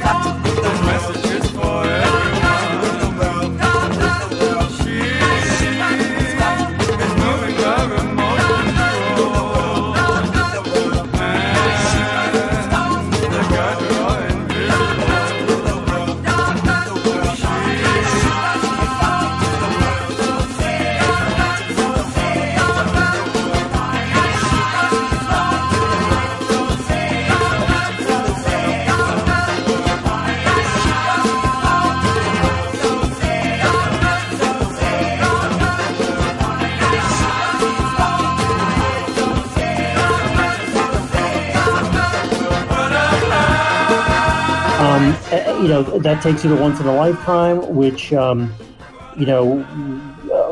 think might be the greatest song David Byrne ever wrote or ever will write. It's another one of taking the familiar and making it unfamiliar. And what I really like in the lyric of the song is the water Yes. flowing underneath everything, because he hit on something there. I mean, even in 1980, sort of complaining about the suburbs was a cliche. But the water has a timeless, arguably, if you want to see it this way, sacramental, but certainly in a link of the flow of history and eternity under it. Mystery. It brings mystery into that song in a really, I think, profound way. I think it's one of the most profound examples of putting the familiar next to something more mysterious. I like Houses in Motion. My problem as a listener is that Seen and Not Seen is when it starts to drop off. And I admire the artistry, and I admire the band's effort to push itself and try stuff. And I have that part of me that wants to climb on board the critical consensus with everybody. Seen and Not Seen with the spoken lyric doesn't do that much for me. I think Listening Wind is really a poor lyric. I think it's one of the earliest examples of David Byrne kind of projecting into somebody else in a way that I just don't find very persuasive or compelling. I listened to Listening Wind for 20 years before I actually realized what it was about, and it took, of all things, Peter Gabriel's cover of it on his Scratch My Back album, because he sings the lyrics much more straight and with more emotion, to make me realize it's actually about like terrorism. Yeah. It's about like a native, I guess, in South America or maybe Africa, and who like literally puts up like a bomb and blows up the American colonialists, and that's the wind. Up comes the wind that makes them run for cover, and it's funny. It's aside from the fact that David Byrne's kind of foreign policy views don't interest me that much. I always feel like 2 songs ago you didn't know what to make of your life in the suburbs, and now you're going to talk to me about foreign policy, but also I just don't find it persuasive. It reminds me of I forget the name of the song, but whatever that song Bruce Springsteen did on The Rising, putting himself inside like the Palestinian girl or something. It just doesn't work for me. I admire the effort. I mean, I'm a supporter of artists trying that, but I just don't like it. And the Overload doesn't do much for me. I mean, the joke on the Overload, was the story on that song was David Byrne had read about Joy Division but never heard them, and they decided, based on what they'd read, to try to record a Joy Division song. They came fairly close, actually. Yeah, I mean, and if you know that, it brings more to the song and to understanding the song. But it's not a good song. It doesn't do that much for me, I agree. So I always just feel like if I could take, the first 6, but particularly tracks the first 5, but particularly the 2 through 5, I think that's the Talking Heads right at the top. But the rest of the album just doesn't do as much for me. Yeah, the first half of this album is perfect. From Born Under Punches to Once in a Lifetime. 4 songs there. It's Born Under Punches. Take a look at these hands. I love that. Cross-eyed and Painless. Great Curve and Once in a Lifetime. Those are great. And then on the second side, it's a really precipitous kind of tail off. Houses in Motion. We all agree that's probably the best song on that side. Mm-hmm. And then the rest of them are a real step down. The sonic conceit is there, but I don't think the songwriting is there. So it lets it down. But, on the other hand, it's easy to just say, who cares? Because that first side is as amazing as the Talking Heads would ever get. And I just can't say enough. We've talked about it. You guys have both mentioned it, but I have to throw my 2 cents in here too and say that, yes, I am endlessly fascinated by Once in a Lifetime. It's, of course, the song that got me into Talking Heads in the first place, so it'll always hold a special place in my heart. But I have spent so much time. Matt had a really, really kind of brilliant observation about the use of the water imagery and that, water dissolving, water removing, under the water, carry the water. It has that sort of sacramental, sort of eternal, turn and return kind of a sensation to it that makes it feel like you're dealing with these large and unknowable forces in the universe. But I always interpreted the lyrics of this song in a different way. When I was a kid, and I got the albums and I started listening to it, I realized, now I don't know if I'm right or not, but I always heard Once in a Lifetime as David Byrne's take on Kafka's Metamorphosis. That, it's like, David Byrne awakes one morning from uneasy dreams to find himself transformed in his bed into an ordinary guy. Instead of the rock star that he is and the artist that he is, he's just some working schlub who living in another part of the world in a beautiful house with a beautiful wife. And you may ask yourself, well, how did I get here? This is not my beautiful house. This is not my beautiful wife. So I always felt like that was like a song about waking up to realize that you are not the person who you thought you were, and realizing that you maybe either because you had led a life that had taken you to a place that you had not expected to end up, and you realize, what have I done? My God, what have I done? Or in the sense of like an actual transformation. And that's how I took the sort of water imagery to mean. So again, this is a song that admits of like all these possibly different interpretations, which is part of its genius.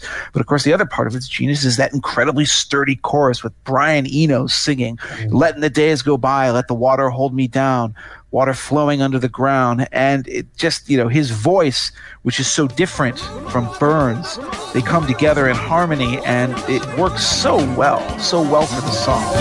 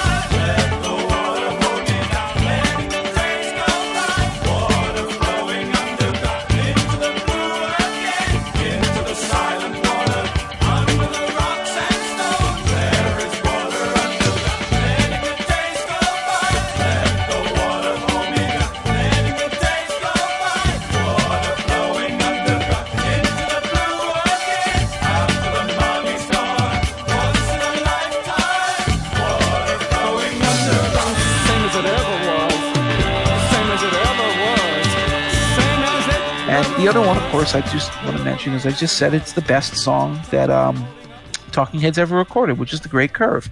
The choruses with all these vocals weaving their way in and out, divine to define, she's moving to define, so say so, and then all the other David Byrne choruses, the shouting backing vocals. You hear Tina Weymouth singing in the background.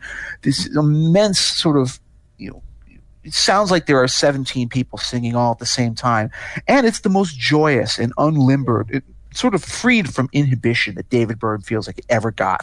He's singing about how the world moves on a woman's hips, and it swivels and it bops and it bounces and hops, and all of a sudden, you feel like he doesn't have any of the self-consciousness that normally encumbers his writing style. He's lost in the reverie, Joy is a great word, and that's exactly it. Where they're building musically on what they did of Fear of Music. Fear of Music, there was kind of a darkness and a gloominess. And here, there's a massive, joyous, transcendent jam. And it's almost an exercise of how much can we pile on? How much can we get in here? And how can it all fit together? It's just fascinating to watch them do that and play with that. And to hear him get carried away on that. It is one of their great moments, and it's also David Byrne is always David Byrne, but it's one where he feels part of a large group, Right. and it's not just him. It is a great song. And joyous is a good word. And of course, at this moment of their greatest critical triumph, not commercial triumph, but their greatest critical success after these 4 albums, what do? They go on hiatus for 3 years. They go on tour, they tour Remain in Light, but after that, they do not return to the studio. They just all split up to do solo projects. And you got to ask yourself, why are they doing that? What's the reason behind How that? did they get here? How did they get? Yeah, my God, what have we done? There were clearly interpersonal relationship issues within the band at this point, and I think Eno's presence probably didn't help things. I think Tina Weymouth, who has a pretty bad relationship at this point with David Byrne, said something like, yeah, working with Eno was really great until he decided that he wanted it to be his band and not ours. And then I think they felt like, Byrne was getting a little too big for his britches. At least certainly Weymouth felt that way. And so instead of going back to record a follow-up to Remain in Light, they took several years off and then came back with another album in 1983. Before we get to that, though, I do want to pause and say that the one good thing about this long hiatus, even though it may have signaled the end of their classic era, is that it allowed them to release what I consider to be one of the 4 or 5 greatest live albums ever. And I'm not talking about Stop Making Sense, which people think of as the quintessential Talking Heads live album. No, I'm talking about a double record called The Name of This Band is Talking Heads. It's a compilation, goes from 1977, recordings from 77, 78, 79, and then the whole 80-81 tour. And it is 2 CDs now in the reissued version of the greatest music of the post-punk era in a live context that you will ever hear. And one of the things that you may not have realized, we talked about it earlier, Matt mentioned it, Talking Heads were an amazingly good live band. You might not have thought this, especially when you think of Eno and all the production stuff he brings to it. They were an amazingly crack live band. And this record is the most perfect evidence of it. It is, as I said, 2 CDs, each of them are 75 minutes long. That's a lot of music, and it is the most immensely satisfying thing maybe you'll hear in the entire discography, and it may be the thing that I would recommend people buy first, which is strange to say, as buy a live album first. You really could go do a lot worse than to start by buying The Name of This Band is Talking Heads.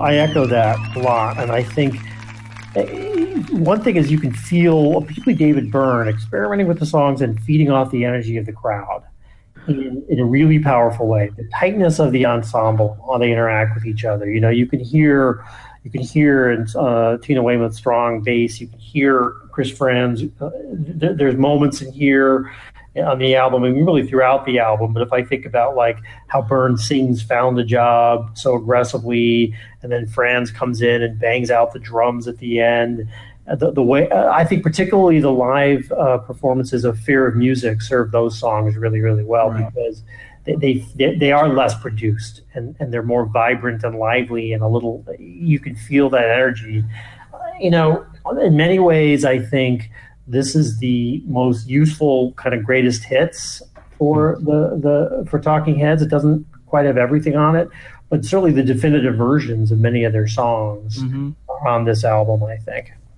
As weird as of a comparison as it is, I compare it a bit to the Billy Joel live album, which is Songs from the Attic, which we talked about with Guy Benson on that episode. It's a great live album in and of itself. It's a great way, as Jeff mentioned, for people unfamiliar with earlier material to kind of catch up, and a great snapshot of a powerful band at their peak.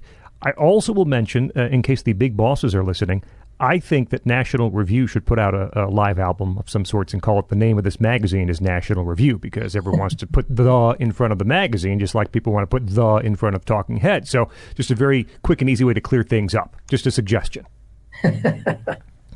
That moves us to Speaking in Tongues, the next studio album from Talking Heads. As Jeff mentioned, 3 years off between Remain in Light and Speaking in Tongues. It featured the only top 10 single that the band would have in Burning Down the House. I think my first time hearing that song might have been in Revenge of the Nerds, when Ogre burns down the frat house. This, guys, is, I think, the most disappointing album in their catalog. And I don't mean to say worst, but I do mean disappointing. You come off of really back-to-back highs, Fear of Music and Remain in Light, and there's a whole lot in Speaking in Tongues that I think is, I don't want to say throwaway, but man, it doesn't stick with me at all. The songs are lengthy. Not that they weren't in Remain in Light, but these are 5-minute plus songs that don't earn that time in my mind. And there's also some 80s production traps that they start to fall into a bit with Brian Eno gone. I think especially on I Get Wild and even a little bit on Pull Up the Roots, songs sound dated, which you can't say about their previous material. That being said, there's a few things I want to highlight. Certainly Burning Down the House, and just, if only for David Byrne's vocals, that one syllable at a time delivery he gives in Burning Down the House. There's a massive percussion sound. I understand that they wrote it, or at least conceived of it, after seeing Parliament Funkadelic play. I can hear that in the music. Girlfriend is Better. It's my favorite song on the album. It might make my top 5 list at the end of the episode. They sound really loose here. It's a great musical track. It continues, themes of paranoia, confusion throughout David Byrne's lyrics, but that sound to it, that kind of synth funk. I mean, Jeff's our Prince expert, but to me it sounds a little like what Prince was doing in the early 80s. Very infectious melody, very hooky chorus. Girlfriend is Better is a really fine song. Down in the basement, you hear the sound of machines. I'm driving in circles, come to my senses sometimes. Why start it over? Nothing was lost, everything's free. I don't behind possible. It seems somebody closer, but you cannot hear. Get closer to be far away. And only one look, and it's all that it takes. Maybe that's all that we need. All that it takes. I bet it's right. All it takes is it's right. I got a girlfriend that's better than that. She goes wherever she likes. Let's go. And the other one I'll highlight briefly is Swamp. Very guttural lyric performance from David Byrne. Not a whole lot like other things on the album, or even on various other albums in the career. It's almost, I wrote down, synth blues. Kind of has that, and it continues the theme of life during wartime almost. There's kind of this idea of nuclear war and the aftermath. There's a few 80s production things that kind of stick out. There's some drum machine slaps I don't love from Swamp. But in terms of songs, and those are the 3 that really stick out to me. I think, again, I don't want to go quite as far as saying filler, but there's a lot on Speaking in Tongues that just does not stick with me whatsoever. This is one of the very few albums I would argue is actually worse on CD than it is on its original vinyl. And this is not one of those, like, audiophile arguments about, oh, well, vinyl is just a better format. This is because on CD, half of these songs are extended significantly by about a minute and a half sometimes on them. And that does them no favors. Girlfriend is Better is a really good song. Making Flippy Floppy, Slippery People is pretty good songs. And then on the CD versions, they tack on an extra minute and a half of sort of jamming that does them no favors whatsoever. These songs were better in their tighter edits because kind of what ends up being sort of demonstrated in the extended versions, which are now sort of the standard versions that everybody gets, is that Talking Heads without Brian Eno were still a really good instrumental ensemble, but they did not know how to sort of, to structure and produce their music so that these lengthy jams didn't feel too sort of spare and pointless. Right. Yeah. I don't need like a minute and a half of the instrumental play out on a pretty simple, pretty infectious, but otherwise fairly simple groove on Making Flippy Floppy. It would have been better as the 3.5 minute song that it originally was. So I agree with almost everything Scott said about this album. A lot of people say this is their last great album. I don't think it's a great album. I think it's half of it at least is just not that good. I don't like Swamp at all. I've never even much cared for This Must Be the Place, which is a big favorite of most fans. Burning Down the House for their biggest hit single, I don't know, it has one note. The entire song is literally just one note, melody-wise, which is an interesting structural approach, but it's never done that much for me. I think the best songs on this album are songs that ended up sounding better on Stop Making Sense, like Making Flippy Floppy and Girlfriend is Better. Mm-hmm. So while I don't hate this record, it is the moment where I feel maybe it was the layoff from work, maybe it's the loss of Brian Eno, or maybe it's just the sort of the fraying of relationships within the group, bad communication. But this is the moment where Talking Heads lose that magic that they had for their first 4 albums, in my opinion. So I'll take some issue with both of you on it, although I agree with some of what you say. I mean, there's an element in the album where they've got some old Eno fuel in the tank that they're kind of running on, but they're not getting any fresh injections of anything. I mean, look, by the way, I should say it's very hard for me to be objective about the album given the prominence it had in my life when I first got to college and was probably listening to music in a more serious way than I ever had before. But I really think musically, particularly as you say, Jeff, in the shorter versions, I really like the music. I like Swamp a lot. I like that kind of bluesy groove. I like the little sort of synth backdrop, even of something like Pull Up the Roots. It's very hard for me to hear Burning Down the House and not flash back to big moments and parties and things like that. And I like just about all of side one. I like a lot. So I feel stronger than you do. I think they still sound like the Talking Heads very much. I think a lot of it musically is great. I do agree, however, that it's where, by the way, I also think in terms of where they turn, unfortunately, worse is yet to come. But I do think it's a little inconsequential. Is the best I could say.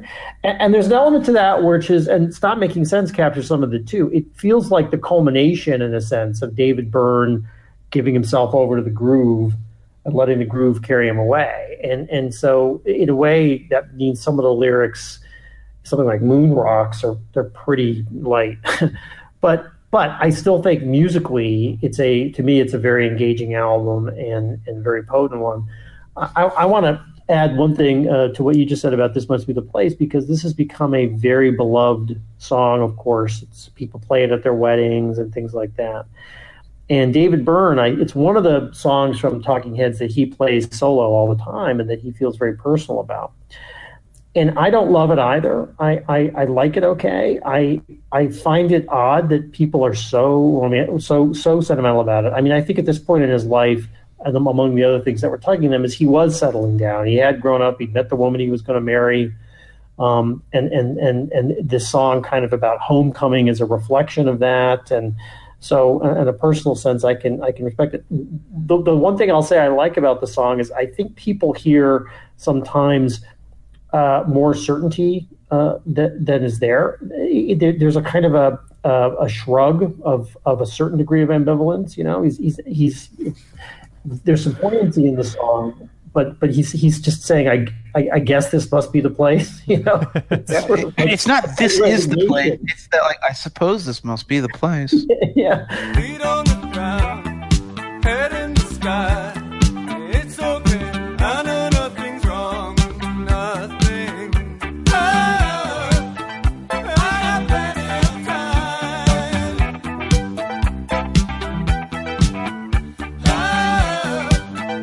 You got light in your eyes, and you're standing here beside me.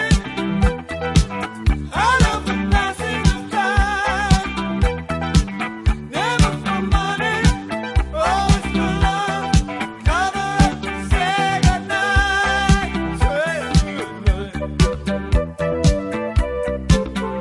And so, but I'm always puzzled that the song is become, you know, like a love song fixture for people. I'm not sure they're listening to it. So before we move on to Little Creatures, do we have anybody who has any strong thoughts about Stop Making Sense, which is, of course, I think a lot of people in the audience may have strong feelings about this album. This is one of the most famous sort of concert films ever made. I would say as a film, it's much better than The Last Waltz, which we discussed the band last week. And I think I really do enjoy it quite a bit as a visual a visual display. You know, the way it starts off with just, solo David Byrne playing to a beatbox, and then the band comes on one by one, and then of course by the end of it you've got this like 9-person ensemble just all playing down all these funky grooves. It's a really transporting concert film. I'm not sure how well it translates, in my opinion, to an album, just a sonic document.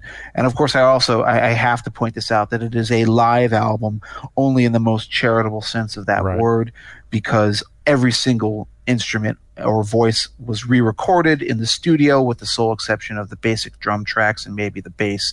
Everything else was redone, so it's more like a remix than it is a live album.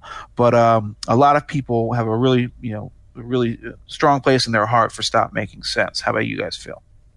I mean, I have an emotional connection, again, given the time where it was for me then. I think it captures a few things about them that are interesting. It captures, I will say that I wear the big suit to work every day.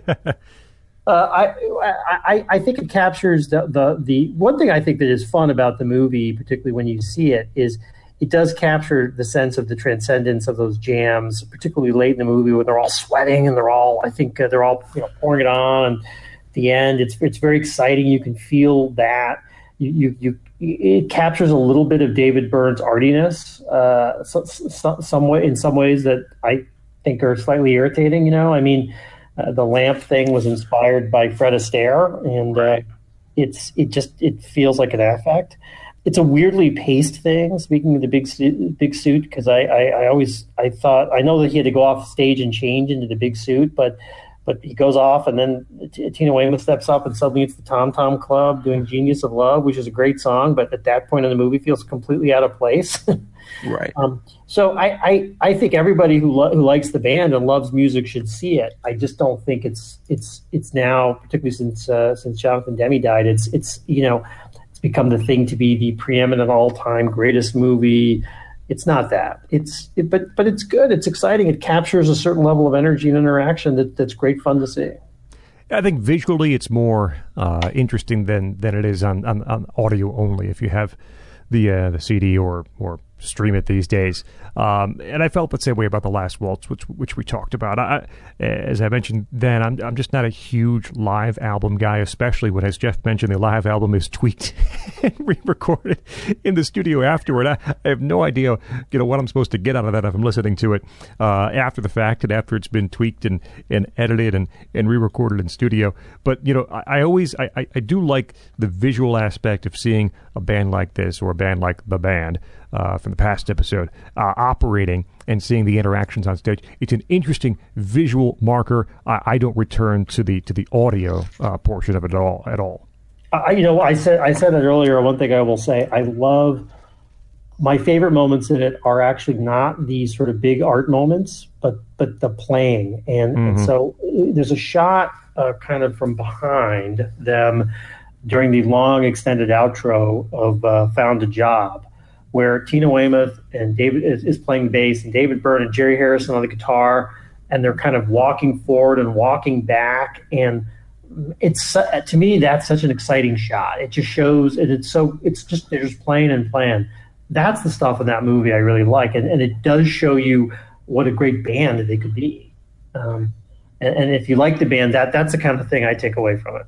And now for some incredible whiplash, because after all of these sort of transcendent, universe consciousness expanding funk and Afrobeat extravaganzas on Remain in Light and Speaking in Tongues, the Talking Heads come back in 1985 with a pop album, an album full of relatively brief 4-minute pop songs, and also an album that contains 2 of their biggest hit singles.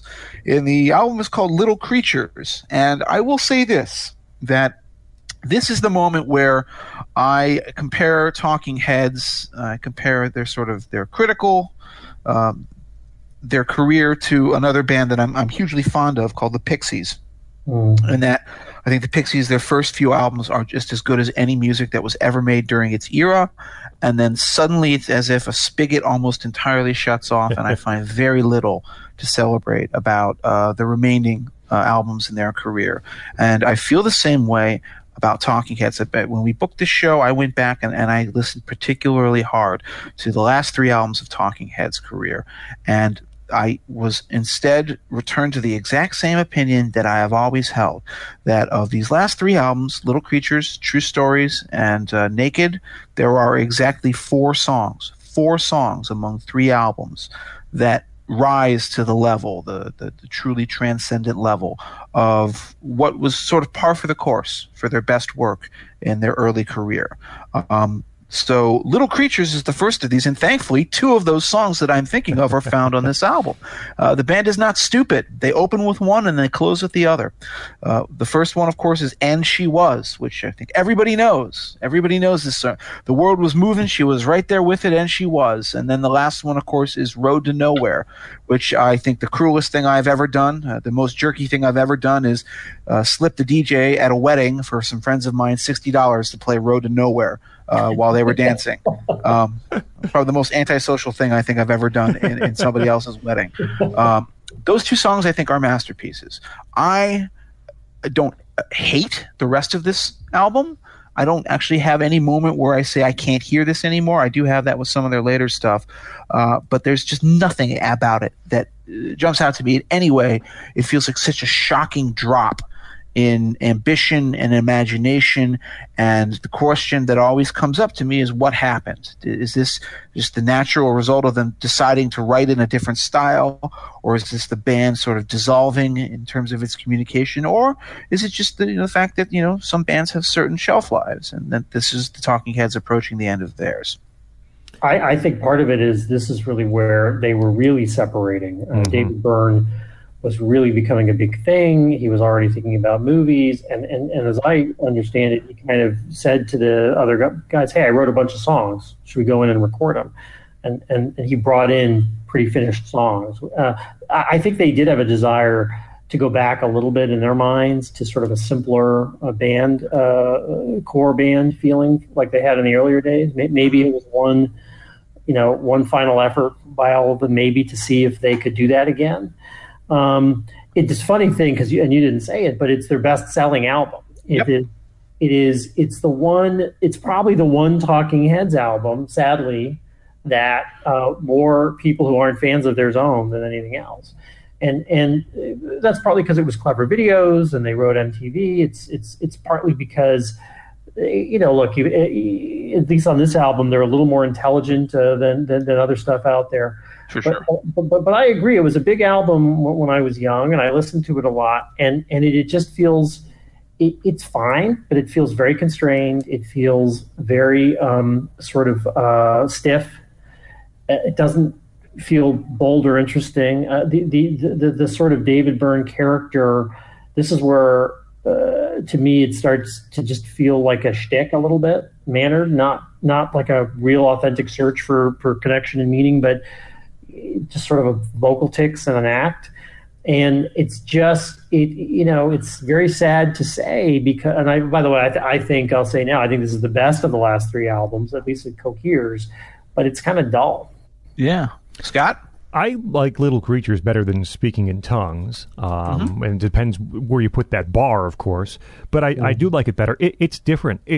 If you're trying to compare this to Fear of Music and Remain in Light, it will always suffer in comparison. There's just no doubt. If you try to say, is this a good album? Is this a good pop album? I think the answer is largely yes. There are some big differences. David Byrne gets, I think, writing credit solely on most of these tracks, as Matt alluded to. It's much more of his work than a band work. He's singing a little bit more in his natural range, other than the kind of almost falsetto-esque type stuff that he'd been doing for years and years.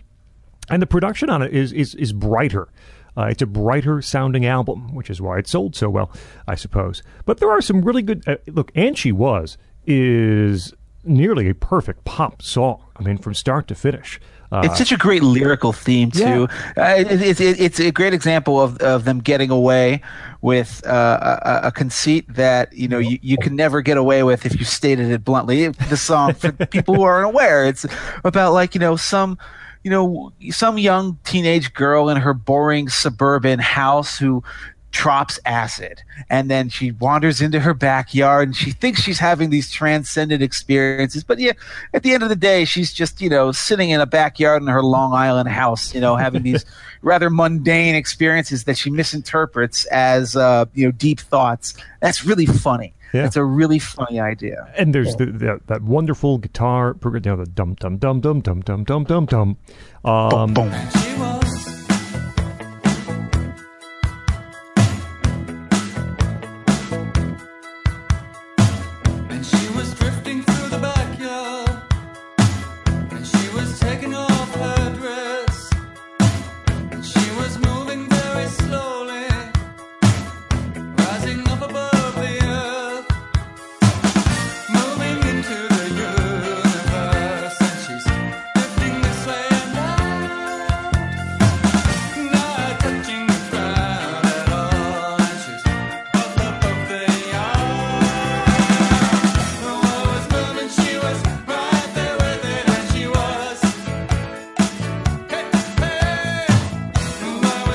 Different, changing keys, a lot of modulation through the song, changing keys.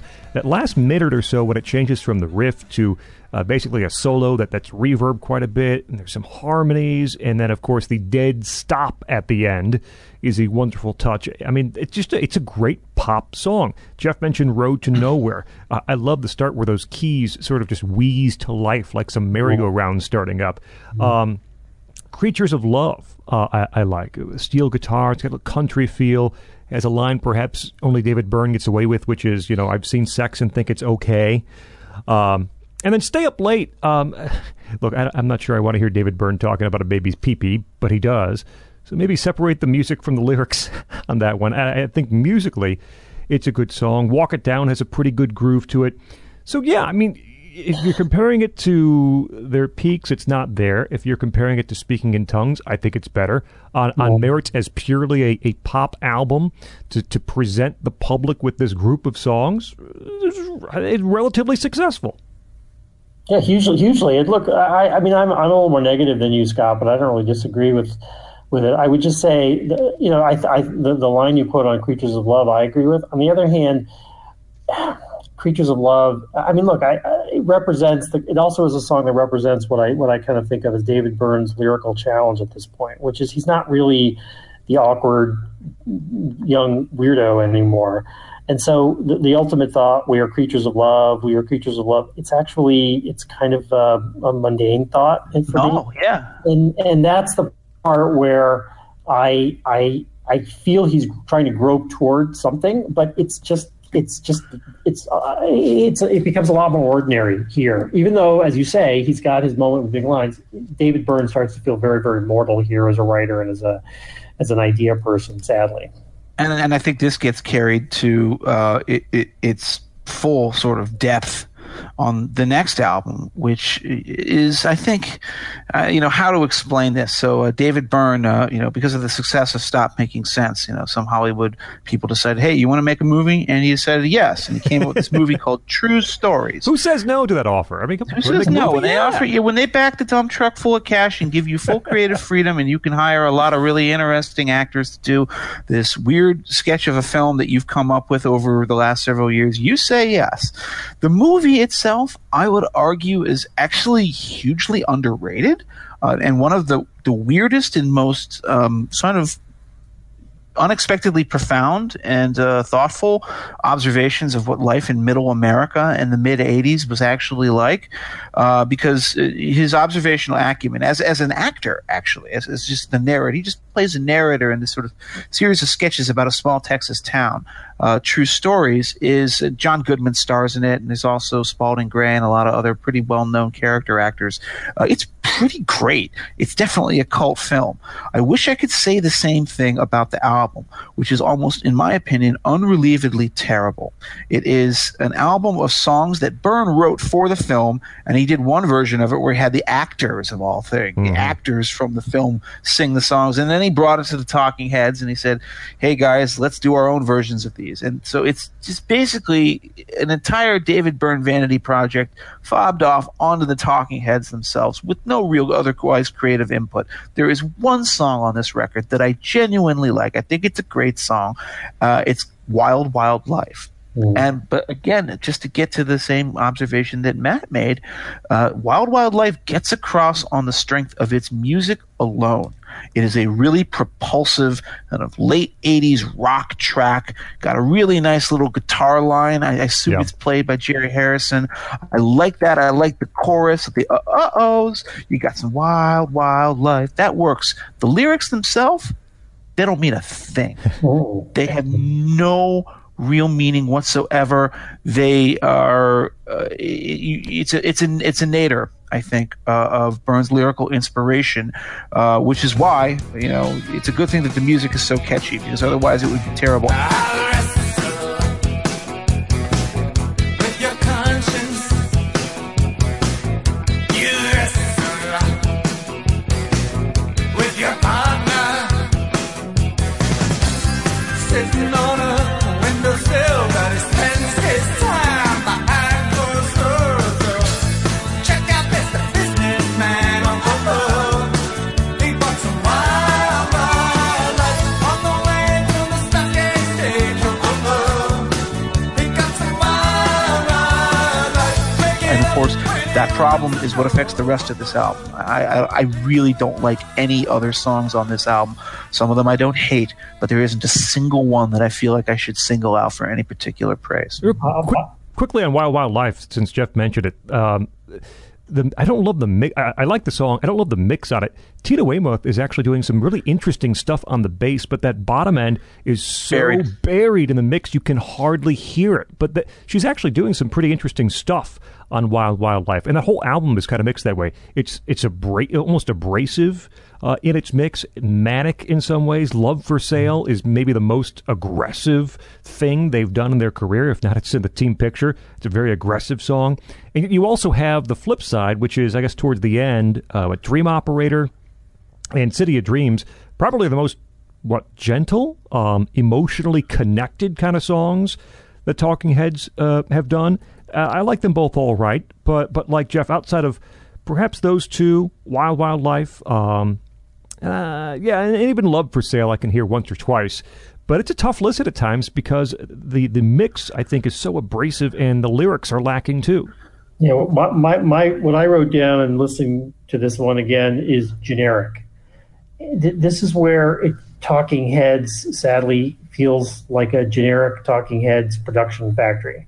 And even Wild Wild Life, which I agree about the sort of propulsive nature and it was everywhere, is sort of like a professionally produced Talking Head song.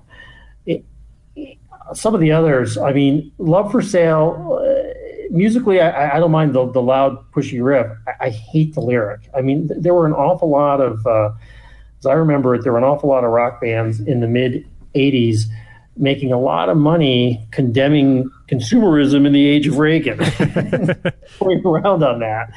And it's just a really uninteresting thought. Puzzling Evidence is terrible. I just think the lyric is horrible.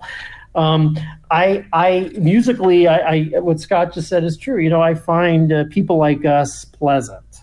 But I just don't. But I find it pleasant in a generic way. There's nothing Talking Heads or special about it. It could be anybody. And I think this becomes a bigger problem even on Naked. But City of Dreams, again, the music is okay, but the lyric is just troweled on, as far as I'm concerned. And it's like all subtlety's been thrown out the window. So this is really, and I guess we'll talk about it, at the end. But we don't need to waste more time on this record. But this is really where you feel the talents of the band and the desires and interests of the band really scattering, and it feels that way. Naked is the final album of the Talking Heads discography. Was it 1988 or 89? 88, I believe. 88 sounds right to me. Yes, let's go with that. Recording this album in Paris, or a majority of the album in Paris, Steve Lillywhite, who would later do some Dave Matthews stuff and producer to the Stars in pretty much the next decade. Yeah, U2, Peter Gabriel, XTC. He had a lot under his belt by this point. Yep. So he would produce this album, and the way they did this, they would rehearse. They'd play all day. They'd choose one take that they did to be the best one. The lyrics were not done in Paris or when they recorded. They were overdubbed them later on back in New York. This doesn't... I don't know if they're trying to recapture a little bit of what happened earlier in their career. There certainly is that feel to it. There's also a very distinct separation between side one and side two, if we're still talking vinyl, I suppose, or even cassette. Very different feel. Side two is much darker in terms of its subject matter and in terms of the songs. There were a couple things in here I don't mind. Everything feels a little more structured on this album than in the albums they're trying to replicate, I suppose. And David Byrne brought in a bunch of musicians and even sidemen to play on this album. It almost sounds like where the pieces on Remain in Light were all necessary to making the song a cohesive thing. A lot of what happens on Naked, when I hear, sounds superfluous. There's just so much stuff happening, and not everything is necessary to kind of get things together. The first few songs, Blind and Mr. Jones, I like. All right, Mr. Jones has a kind of a big band feel, samba feel to it. And Nothing But Flowers is a really good song too. But there's some really low stuff. I think Facts of Life is a bad song. Democratic Circus is pretty much a bad song. So it's not quite scraping the depths of True Stories, which perhaps is their worst. But there's not a ton of high points on Naked that I hear. Matt? Yeah, look, there are parts of this album I think are downright dire, sadly, especially lyrically. I mean, the Democratic Circus is, you've gone from a song like Don't Worry About the Government to sort of these observations. Did you know that our democracy is a circus when people put on shows? How profound. Yeah, I mean, it actually, look, the album actually feels like a David Byrne solo album. It really, that's to me when I listen to it. And as you say, Scott, it's all over the place. Yeah. I do want to take 1 minute to say something, though, about Nothing But Flowers, which stands in the middle of this album like a skyscraper in a desert, I think. It is...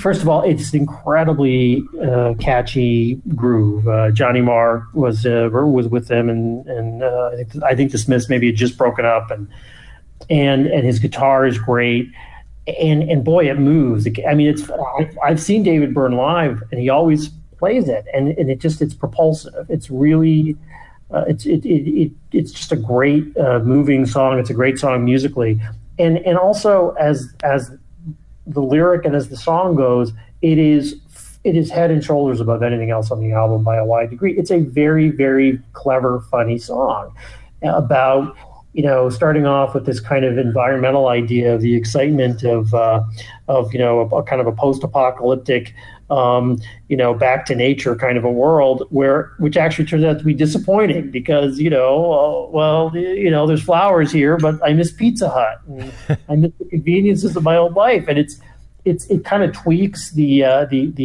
echo movement in a funny way. And it's just a very, very funny song. And I think I actually, it's a very funny thing to me that it comes along at the end, but for me, it's one of the best songs under the banner of Talking Heads ever. But the fact that it's such a great song makes the sort of rest of the album's emptiness really manifest. And I there's a couple things I think that are better than other things. I like Blind okay, I like Cool Water okay, but none of them excite me enough to really make a strong case for them.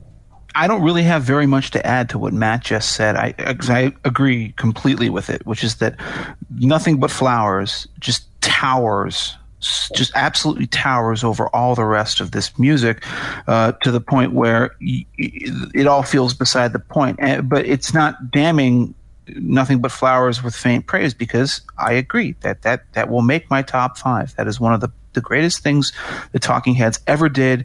And you wonder, you talk about sort of the decline or the shift in David Byrne's lyrics and the way he approaches things. Well, this isn't early Talking Heads. This isn't the same sort of wide-eyed naivety of 77 or more songs about buildings and food. But what this is almost as if all of the humor and the humanism and the wit and sort of the vibrant joy of the entire late era of Talking Heads was collected into one song. It's like this one song has that spirit. Nothing else on Naked has it. Every couplet on Nothing But Flowers, you could cite it as a joke. It's just funny, we caught a rattlesnake, now we got something for dinner. Just talking about just making such brutally accurate fun of eco fetishism, the hippie idea, let's all return to nature and be one with the earth. And then you do that, and then what happens when you need an appendectomy, all right, or you need to go to the hospital. He has said, and he has said it's kind of a rebuttal to a Big Yellow Taxi. Right, exactly. Yeah.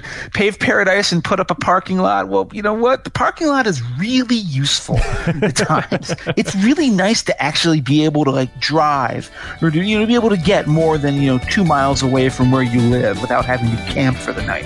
So all these great lines. This was don't leave me stranded here. I can't get used to this lifestyle.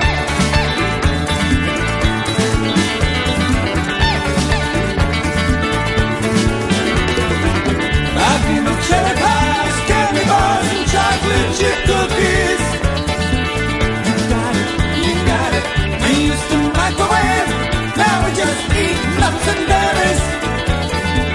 You got it. This was a discount store, now it's turned into a cornfield. You got it. Don't leave me stranded here. I can't get used to this lifestyle. Which is just the way the song ends with a dying fall. And it's just so funny. It's such a well-observed lyric. And it's so different from everything else on this album, which otherwise feels to me to be just so drab and uninspired. And Tina Weymouth and Chris France say we really love the feeling on this album. This is the first time we felt like we had gotten back to what it felt like in the early years. And boy, I don't know. I just feel like that's the sort of distortion that time plays on you in age. I got to tell you guys, this sounds nothing like what it sounded like in the early era. So yeah, the rest of the album is just a huge disappointment, but Nothing But Flowers is a masterpiece and a triumph. And really, it's Talking Heads' last real triumph. Yeah. This would be the last album from Talking Heads. The split official in 1991 via an interview with David Byrne, where he claims he was just trying to get the reporter to stop asking about the Talking Heads, and then he said they're done, and other members said that's the first we heard about that. Very much some bad blood among the members remains. Although they did get together to play, in 2002 at the Rock and Roll Hall of Fame induction ceremony. Painful. And they looked like the best of friends. There's I just have to put in a word that, it's part of the trajectory of almost all bands to have their brutal breakups. These guys had a really big, long, extended one. And between sort of David Byrne's artistic growth in pursuit of his own, growing career, and Tina Weymouth's kind of passive-aggressive hostility, and you always feel like Chris Franz is like the nice guy trying to keep them all together. Boy, it's ugly. I mean, there's a great moment. I think it was in Rolling Stone, and I remembered it all these years, because people were actually writing articles like, what are the Talking Heads doing? Where are they sitting around? Where David Byrne was on, I think he was on the cover of Time magazine, and they were all together for a photo shoot. I think they called him Rock's Renaissance Man. And they're saying he's, David Byrne has ascended into one of the greats. He's like David Bowie and Tina Weymouth, in front of the reporter, she says, yeah, David Bowie, David Byrne, David Berkowitz. There's just lots of like jibes at each other and nastiness, and I mean it's pretty sour. And Weymouth actually called him. He's like, David Byrne is a man incapable of love. Yeah. Actually, just called him out for being like, inhuman and unfeeling, and that you don't really come back from that. No, and look, we're getting long, but I will just say, I don't love his. David Byrne's solo career to me is very, very mixed. But I think that one of the things I can admire about him is he's an artist who is pursuing his vision and wants to keep going and never wants to look back. He has definitively ruled out a reunion of Talking Heads. And Tina Weymouth and Chris Franz, have made clear at different times that, the main motive for them to do that is money. But he is a guy. He's a restless guy who's kept moving. I don't think he's ever found again the magic he had in those early years with the band for various reasons. But he keeps going. He keeps doing stuff, and I admire that. I don't want to see Talking Heads in their 60s wheezing through the arena playing Psycho Killer personally. Yeah, I'm actually also grateful that I'm not going to have to deal with the inevitable reunion tour. Best to leave it where it was so we can preserve our memories unmolested. Everybody says never, and then, the Cars get back together, and everyone says never, and then Sting plays with the Police, and everyone says never, and Paul Westerberg and Tommy Stinson playing the Replacements. It seems a little more never, though, right? I'll believe it when Oasis reunites. David brothers finally get back together. Yeah, David Byrne is 65, and his new album, which is not very good, is his first top 10 hit. So I think he's doing okay without the aggravation. Right. All right. We come to the part of the show where all the participants get the opportunity to weigh in with 2 Talking Heads albums that you must own and 5 songs you should hear from Talking Heads. We always give the floor to our guest first, Matt Murray, executive editor of the Wall Street Journal. Please go forward with your 2 albums and your 5 songs, please. Yeah, I do think you almost can't go wrong to me with the first 5 albums. I know for you guys it's more the first 4, and the live albums are good too. But so there's a lot of ways in. But for me, my albums won't surprise you. More songs about buildings and food, which I think front to back is the one that I return to the most. I like the sounds of it. I like the band sounds. I like every song on it. In some ways, it's kind of the quintessential early quirky Talking Heads. And my second album would be the name of this band is Talking Heads, as we discussed. I think in many ways it's the best greatest hits compilation, and many of the live versions of the songs are more impactful and stronger there. And it captures the emotion and feeling of the band and just the talent of the band very well. My 5 songs, all of which I think we talked about, are Nothing But Flowers, the great outlier at the end of their career. Once in a Lifetime, which I think is their greatest song and the greatest thing David Byrne's ever done. The Great Curve, which is interesting, which I actually think is the song just before that on Remain in Light. Life During Wartime, which I still love and find really relevant, and Heaven. For my so that's it for me. For my two albums, I think Fear of Music is their greatest achievement. So that's going to be on the list. And just so people don't make the same mistake that I did and start with Remain in Light, which I think is a tough place to start, I'm going to throw 77 on the list. Start with 77 and Fear of Music, and I think you'll be in pretty good shape with Talking Heads. Song-wise, from 77, pulled up the very last song on the album. It's really a fun song. Great vocal delivery from David Byrne, and it's a great closer to the first album. I'm going to take two, I believe, from Fear of Music. One is Mind, which, Matt talked about David Byrne's incredible vocal performance. I think it's a great band performance, too. Mind, and also Life During Wartime. Yeah, I think that's one that deserves a place on the list, too. Songs that you've got to hear. From Speaking in Tongues, Girlfriend is Better. And to wrap it up, I will put And She Was on. I do think it's their most perfect pop moment of their career. And again, taken apart from some of the more interesting stuff from Remain in Light and Fear of Music, it does stand up on its own as being a great, great song. And you should hear it if you're only going to hear 5. There you go. Jeff, your turn. It's more than a little disturbing how closely my picks for all of these things track with Matt's. We agree completely on the two albums that we would choose. More Songs About Buildings and Food. They're most consistent. They're most well sequenced, and it really does do a fantastic job of epitomizing that early Talking Heads moment where David Byrne was still writing in that refreshingly naive style.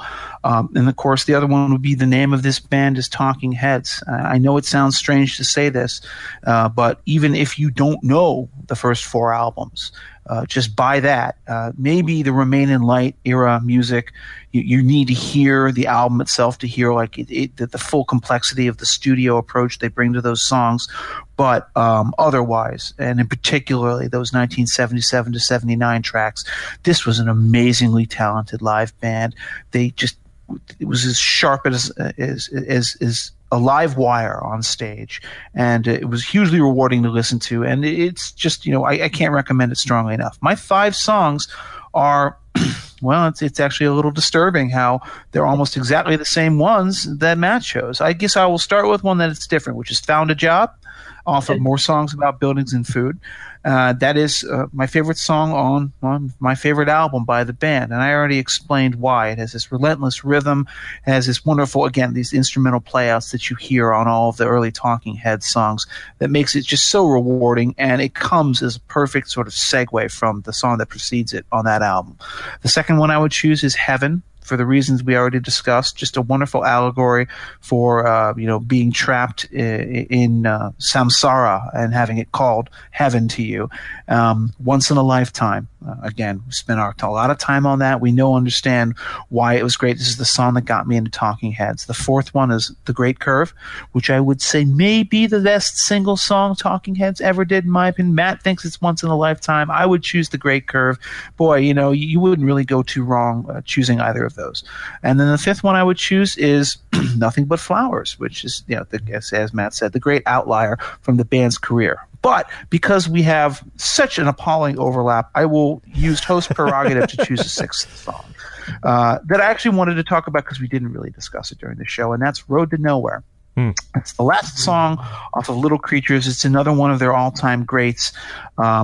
The beautiful, beautiful moment, as Scott described during the show, where the accordions and keyboards wheeze to life like some Circus Calliope is wonderful. But what really makes that song is the power of the ending, the vocal arrangement of the ending. Is a gospel chorus that comes in to sing, there's a city in my mind, come along and take that ride, and it's all right. Yeah. It's very far away, but it's growing day by day, and it's all right.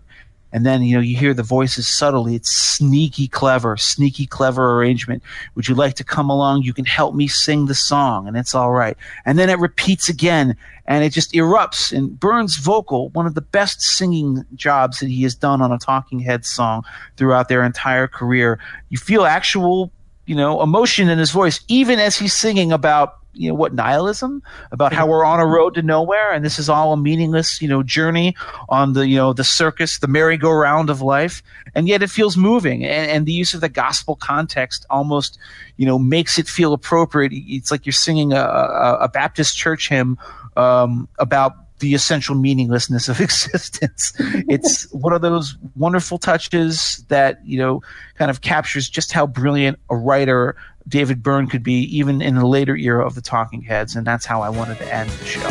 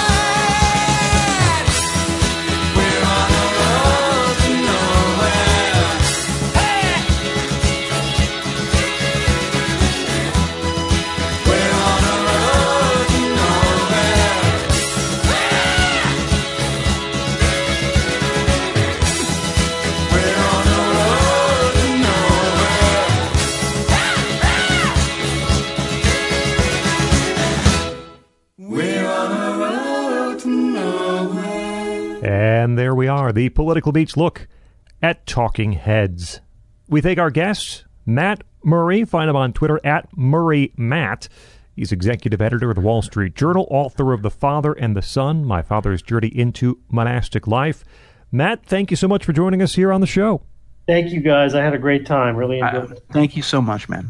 Jeff, you can find Jeff Blair on Twitter at EsotericCD. I kind of like this planning ahead thing we've gotten into. This is not bad, knowing what we're doing next. Nice change of pace, isn't it? So we'll be back at it next week. Remember, you can follow us on Twitter at political_beats. Subscribe to our feed for new episodes, iTunes, Google Play, Stitcher, TuneIn. They're out on Mondays, or go right to nationalreview.com.